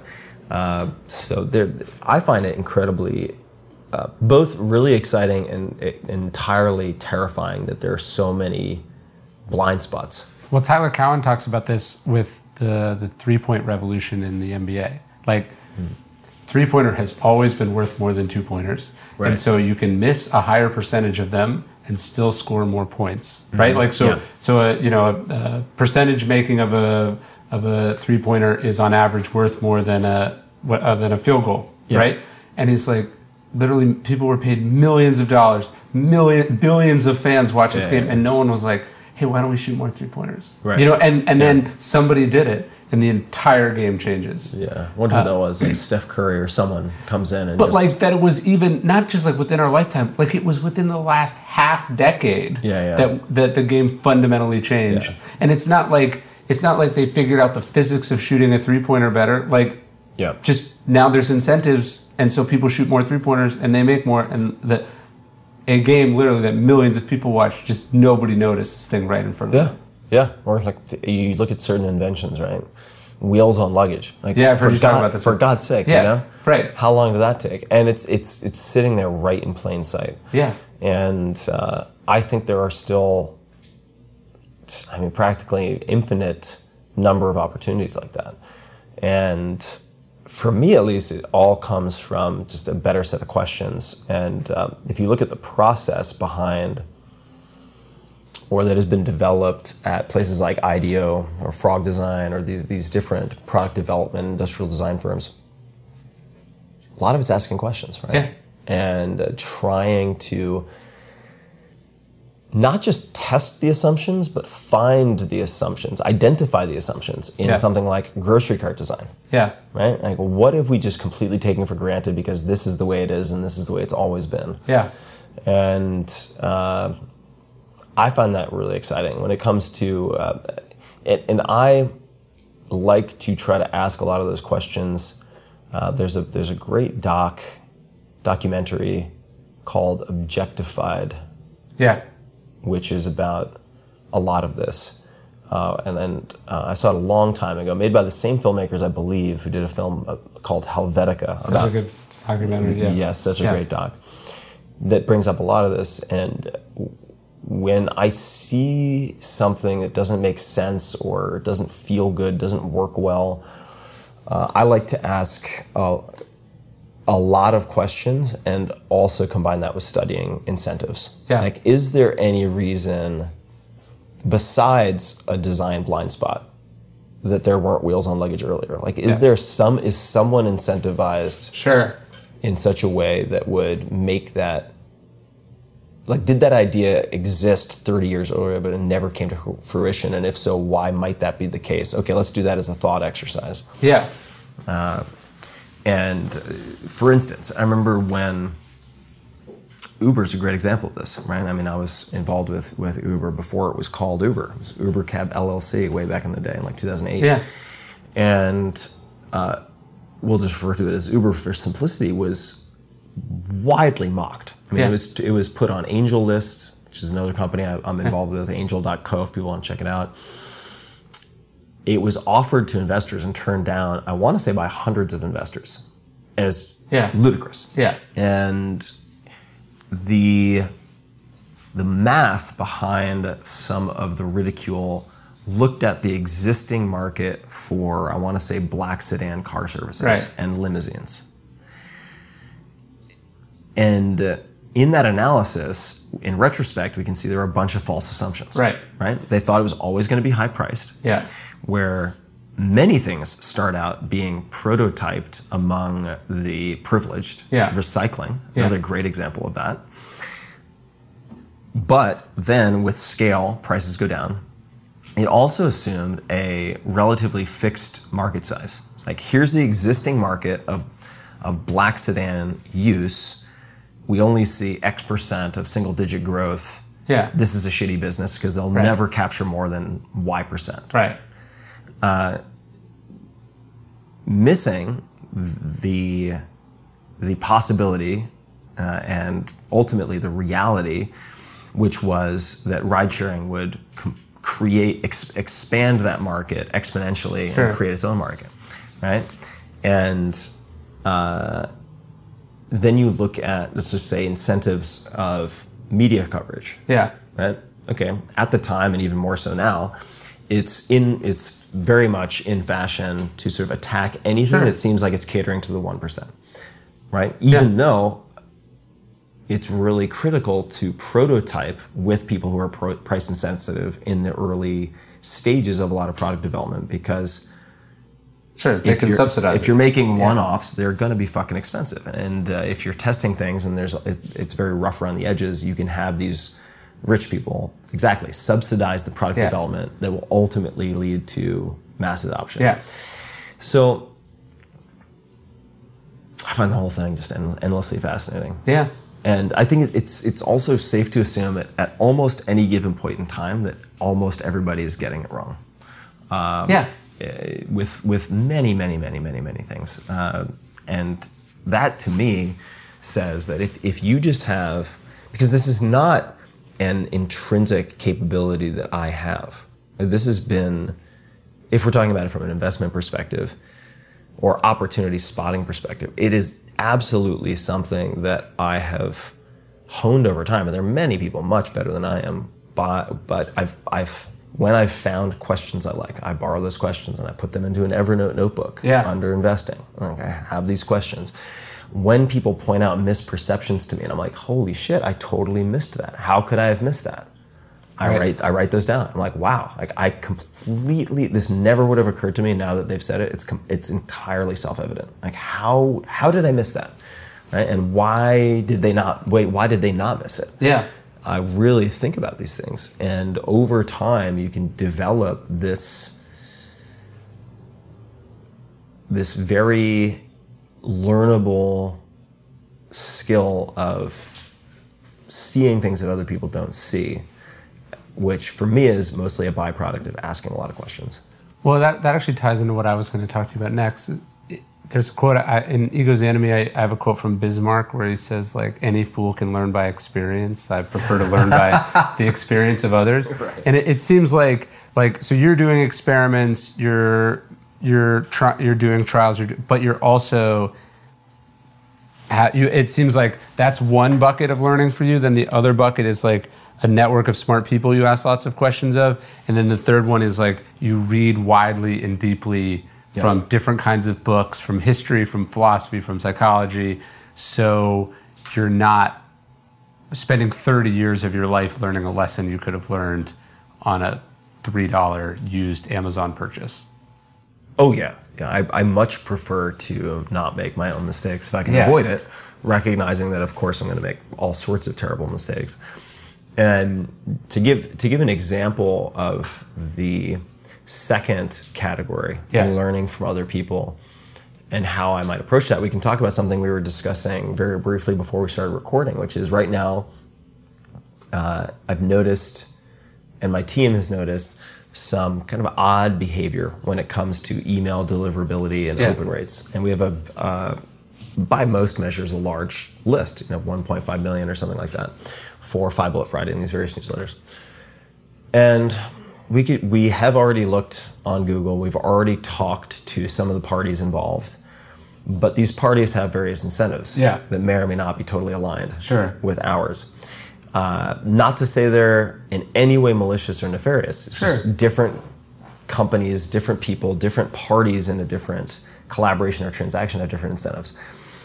So I and my team have been putting together an email, a draft email, to send to people like yourself. And it's really 5 or 6 people I know already who have large lists to ask a handful of questions. But if I simply email all of you with a handful of questions, it's a very one-sided interaction, right? I'm asking someone to take time out of their day to help me with nothing in return. So what we've done is underneath each question, we are adding what we've tried, right? Like here are the 3 things we've already tried to address this. Here are the results, but we're still looking for more. What have you done, or what would you do, right?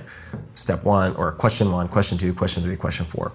And that could, at some point, turn into, we were joking earlier, the conversion cabal, registered trademark, IM funnel, here we go. I'm not going to do that. But that could turn into some type of brain trust with a handful of people who then exchange best practices, right? Where everyone is currently, or most people are very siloed. Right? So they're all trying to solve similar problems and have similar aspirations, yet even though all the newsletters that I'm thinking of, which are owned by people like yourself and these other folks, they're all non-competitive. They're all in different areas with different demographics. And it would make a lot of sense to have some information exchange.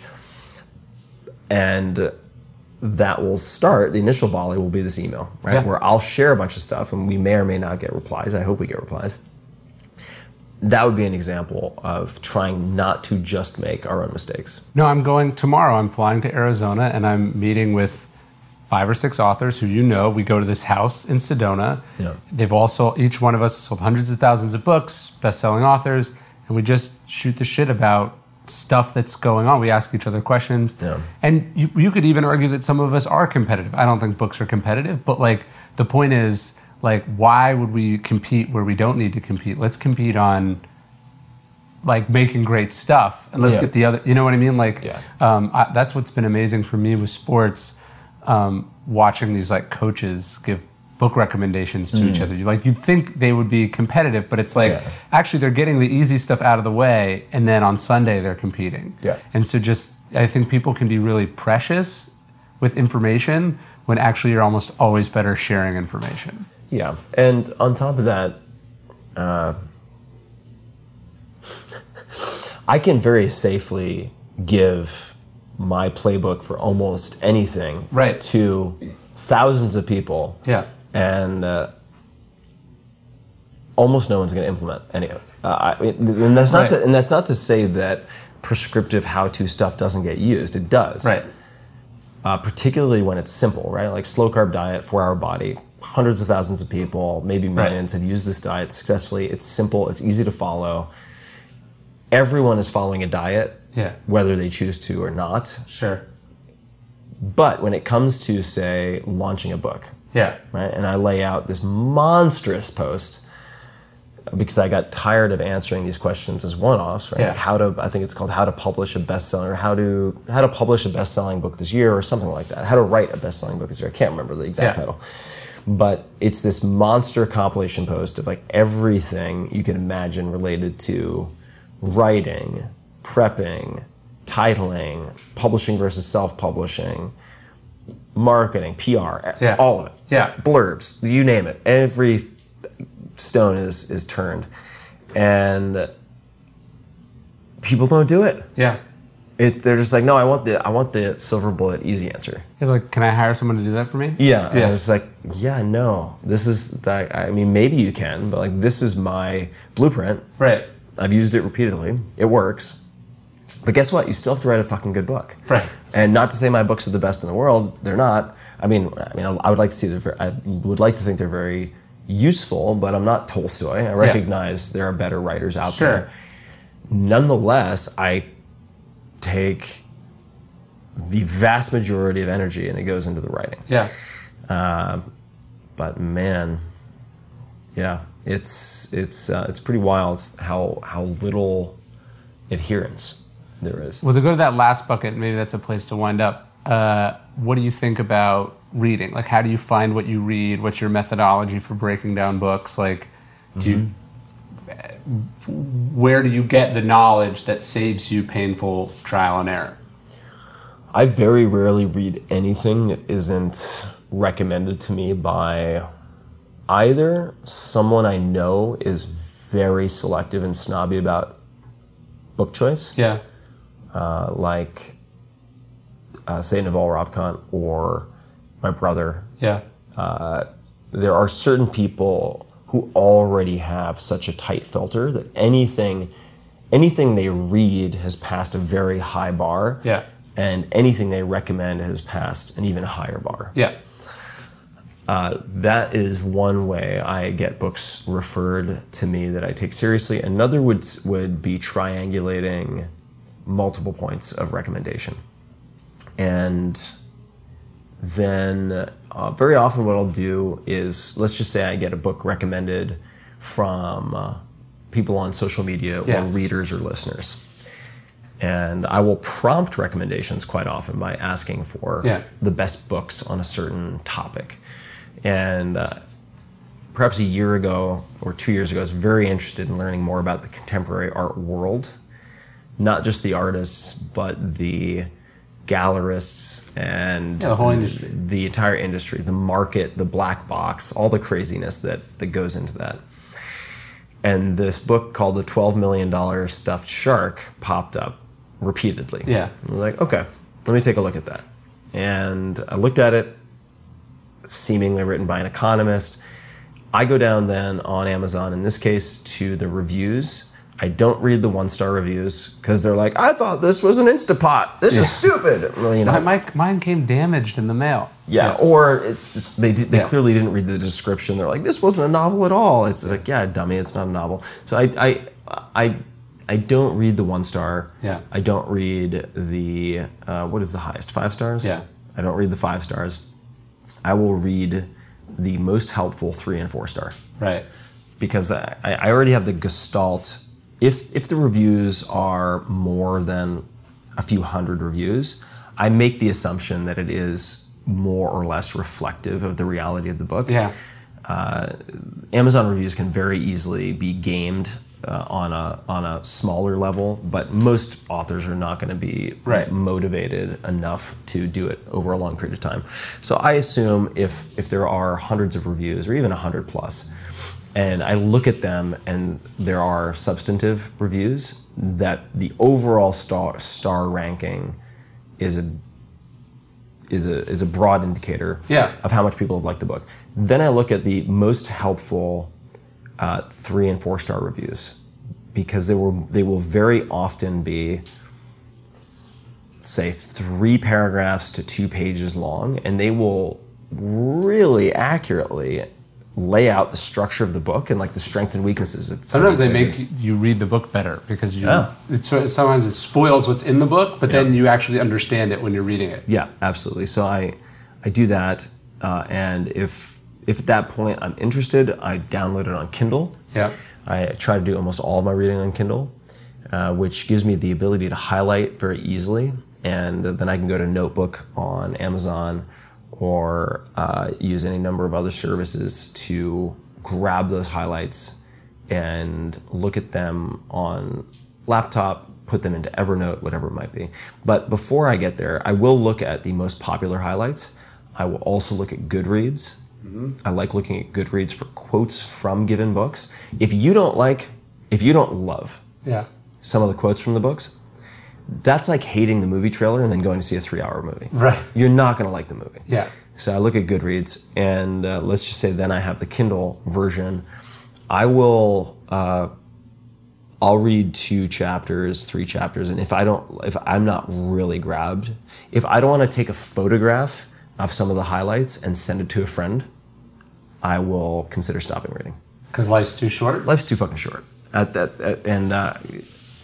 Tim Urban of Wait But Why has so many great pieces, and one is called The Tail End, and he talks about the number of books he's likely to read in the rest of his life.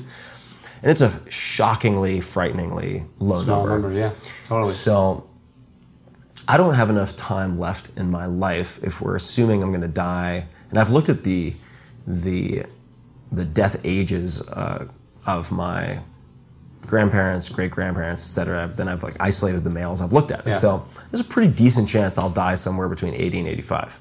Right? I'm 43. There's Yeah. not that much time left, especially if you consider sort of cognitive decline and so on. Right?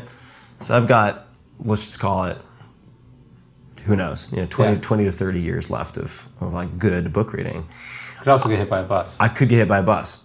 So all of that is to say, I don't have enough time to even read the classics I know the titles of. Right. That I've heard of. I don't have time for that. Right. I don't have time to read all of those. Sure. So the idea that I would pick up a book and think to myself, this is pretty mediocre, and dedicate a week to reading it is pure insanity. So I drop a lot of books. When I looked at, and I put up a blog post recently looking at everything I read in 2019, all the books and favorite articles. And I included all the books I bought from Amazon. And I ended up completing somewhere between 30 and 40% of all the books that already made the cut to the point that I bought them. Sure. And some of those I simply just never got around to, but a lot of them I stopped. I like the rule 100 pages minus your age. That's the taste test? Yeah, that's when you quit.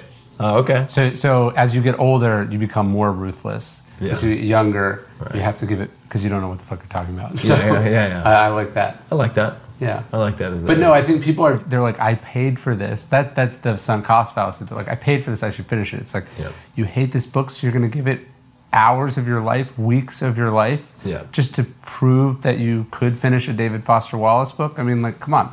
Yeah, and I was just thinking one way you could maybe trick yourself into making better decisions with books is to imagine that the book you're reading is someone you're having dinner with. Yeah. And it's like, would you really sign up for like 5 more dinners with this person? Right. If this is how you felt while you're reading it? Sure. No, you wouldn't. Right. And you'd make up an excuse and you'd leave the dinner you're already at. Yeah, exactly. So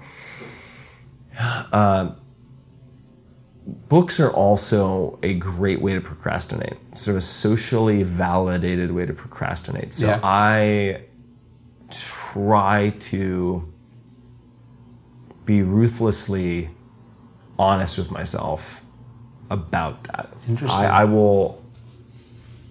There are a lot of great books out there. Yeah. I could spend all day, every day reading great books and produce absolutely nothing of value. Yeah. So I have increasingly tried to block out time.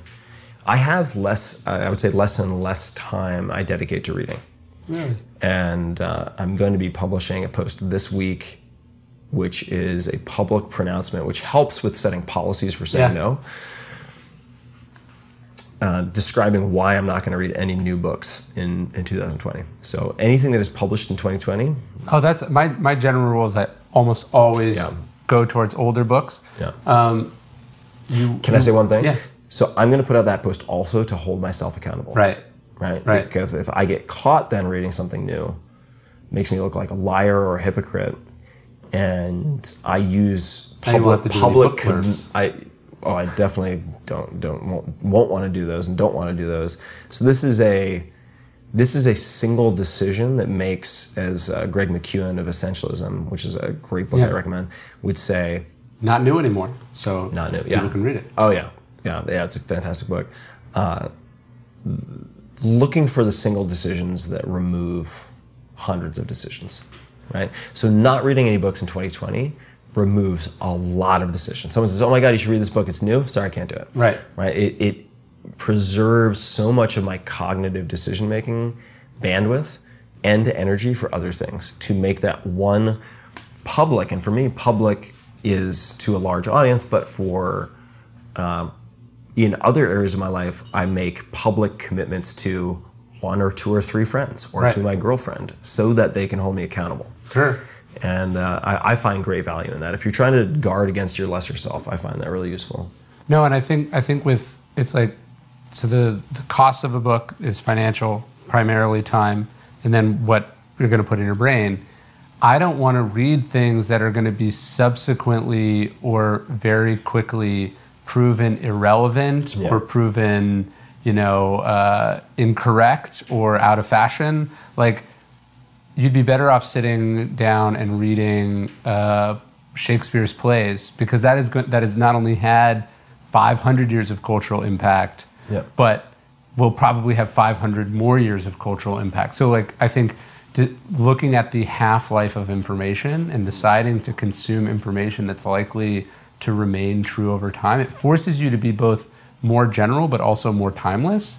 Meanwhile, if you read a book about the first year of the Trump presidency, or how many books, like a couple years ago or a year or so ago, somebody wrote a book about Uber, and then like the founder was fired shortly after the book came. It's like that book is, the guy who finished that book wasted his time because it's already irrelevant by subsequent events. And I think we have a newness bias that prevents us from accumulating wisdom where we could be finding it. Yeah.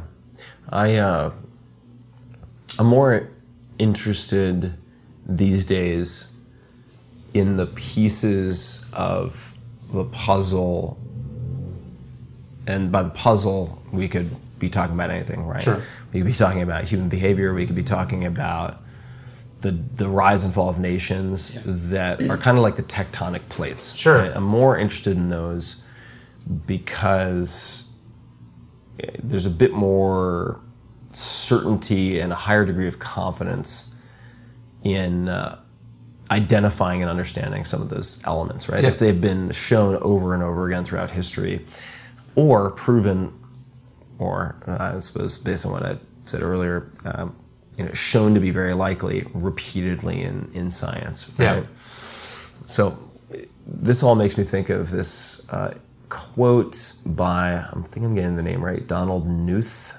Knuth, who was at, I want to say IBM, might be IBM, but doesn't really matter. The point being, he stopped using email at one point. Yeah. Completely stopped. And he said, for people who want to stay on top of things, email is great. He's like, but I want to get to the bottom of things. Ooh. And I've thought about that a lot. Yeah.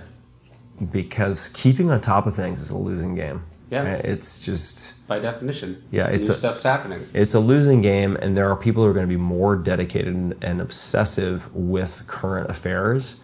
I have no competitive advantage.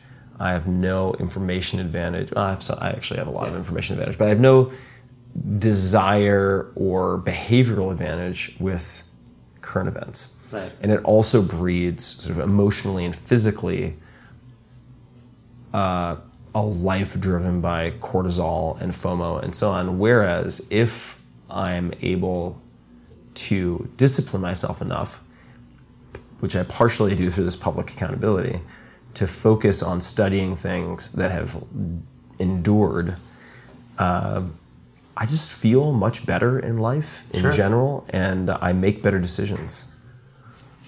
Yeah, look, they didn't have the news 250 years ago. Yeah. Do you know what I mean? They did fine. Yeah. They did fine. Yeah, they did just fine. So, oh man. Yeah, the news. Happy to miss the news. Yeah, of course. I'd rather have truth than trivia. Yeah. So Ryan, I suppose this is the time when we say goodbye. Yep. Tearful, stoic holiday goodbye. Yeah. Where can people find you online, learn more about you, and what would you like to tell people about your current projects? Yeah, maybe check out Daily Stoic, which is a Stoicism-inspired email each morning. Also at Daily Stoic on most platforms. And then I'm Ryan Holiday, pretty much any bookstore.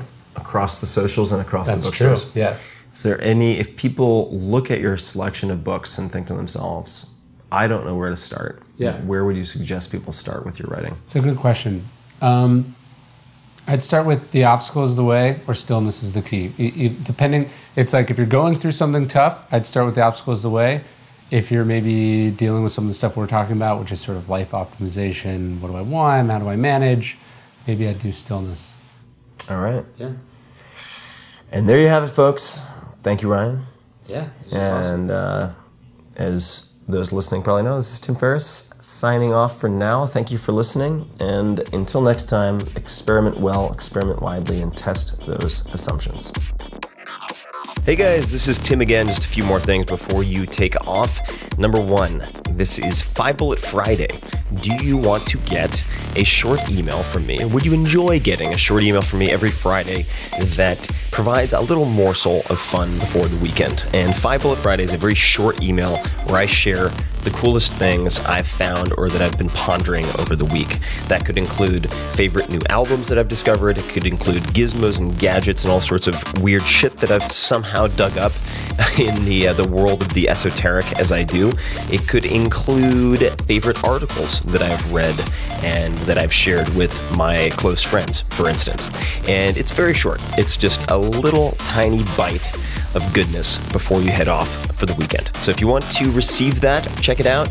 Just go to 4hourworkweek.com. That's 4hourworkweek.com, all spelled out, and just drop in your email and you will get the very next one. And if you sign up, I hope you enjoy it. This episode is brought to you by 99 Designs, the global creative platform that makes it easy for you to find and work with amazing graphic designers online. Longtime listeners of this podcast know how much attention I pay to detail, how obsessively I approach nearly all elements of my work, because the small things often end up being the big things. So whether it's your logo, your business cards, website design, even your email templates, all of these visual elements tell your customers, tell your users who you are and what you're about. So I think it's worth sweating the details. I've been using 99 Designs for years now to ensure that many of my creative projects, whether big or small, are as cohesive, professional, and beautiful as possible. I've worked on draft mock-ups of book covers. I've worked on all sorts of things. Most recently, I've been working with a designer at 99 Designs to update the illustrations and layouts for all of my downloadable ebooks. I've developed a really great working relationship with the designer who goes by the username Spoonlancer, and I intend to continue working with him to bring ideas to life one project at a time. I've also used 99 Designs for all sorts of high-end illustration for different books, like the Tao of Seneca. You can see a bunch of examples on my Instagram that I've put up, and they've turned out better than I possibly could have hoped. So, from logos to websites to packaging to books, 99 Designs is the go-to creative resource to build your brand on any budget. So check them out. Right now, my listeners, that's you guys, can get $20 off, plus a free $99 upgrade on their first design contest. A contest is a great way to get started and find the right designer for long-term work. You can also book a free design consultation with a brand expert at 99 Designs to receive personalized branding advice over the phone. Their hands-on team has helped thousands of business owners at this point. It's a great way to get the most out of your experience with 99 Designs. So, take a look. Head to 99designs.com/Tim for your discount and to sign up for a design consultation today. That's 99designs.com/Tim. This episode is brought to you by LinkedIn Jobs. Hiring can be hard. It can be super, super expensive and very painful if you get it wrong. I certainly have had that experience multiple times. I've made a lot of mistakes, and I am not eager to repeat any of them. So I try to do as much vetting as possible now on the front end. Today, with more qualified candidates than ever, but certainly more noise than ever, employers need a hiring solution that helps them find the right people for their businesses without wasting time, without wasting money. LinkedIn Jobs provides just that. LinkedIn Jobs screens candidates with the hard and soft skills that you specify that you're looking for, so you can quickly find and hire the right person. They also look beyond work skills, so collaboration, creativity, adaptability, to connect you with candidates who match your business perfectly. They have endless business-specific data points that help them to massage this, and that which can help you to find the best fit. LinkedIn can make sure your job post gets in front of people you want to hire, people with the skills, qualifications, and other insights that help LinkedIn paint a better picture of potential candidates. It's no wonder that great candidates are hired every 8 seconds on average on LinkedIn. That's pretty wild. Every 8 seconds. So find the right person meant for your business today with LinkedIn Jobs. You can pay what you want, and the first $50 is on LinkedIn. Just visit linkedin.com/Tim for more details. Again, that's linkedin.com/Tim to get $50 off your first job post. So check it out. LinkedIn.com/Tim. Terms and conditions do apply.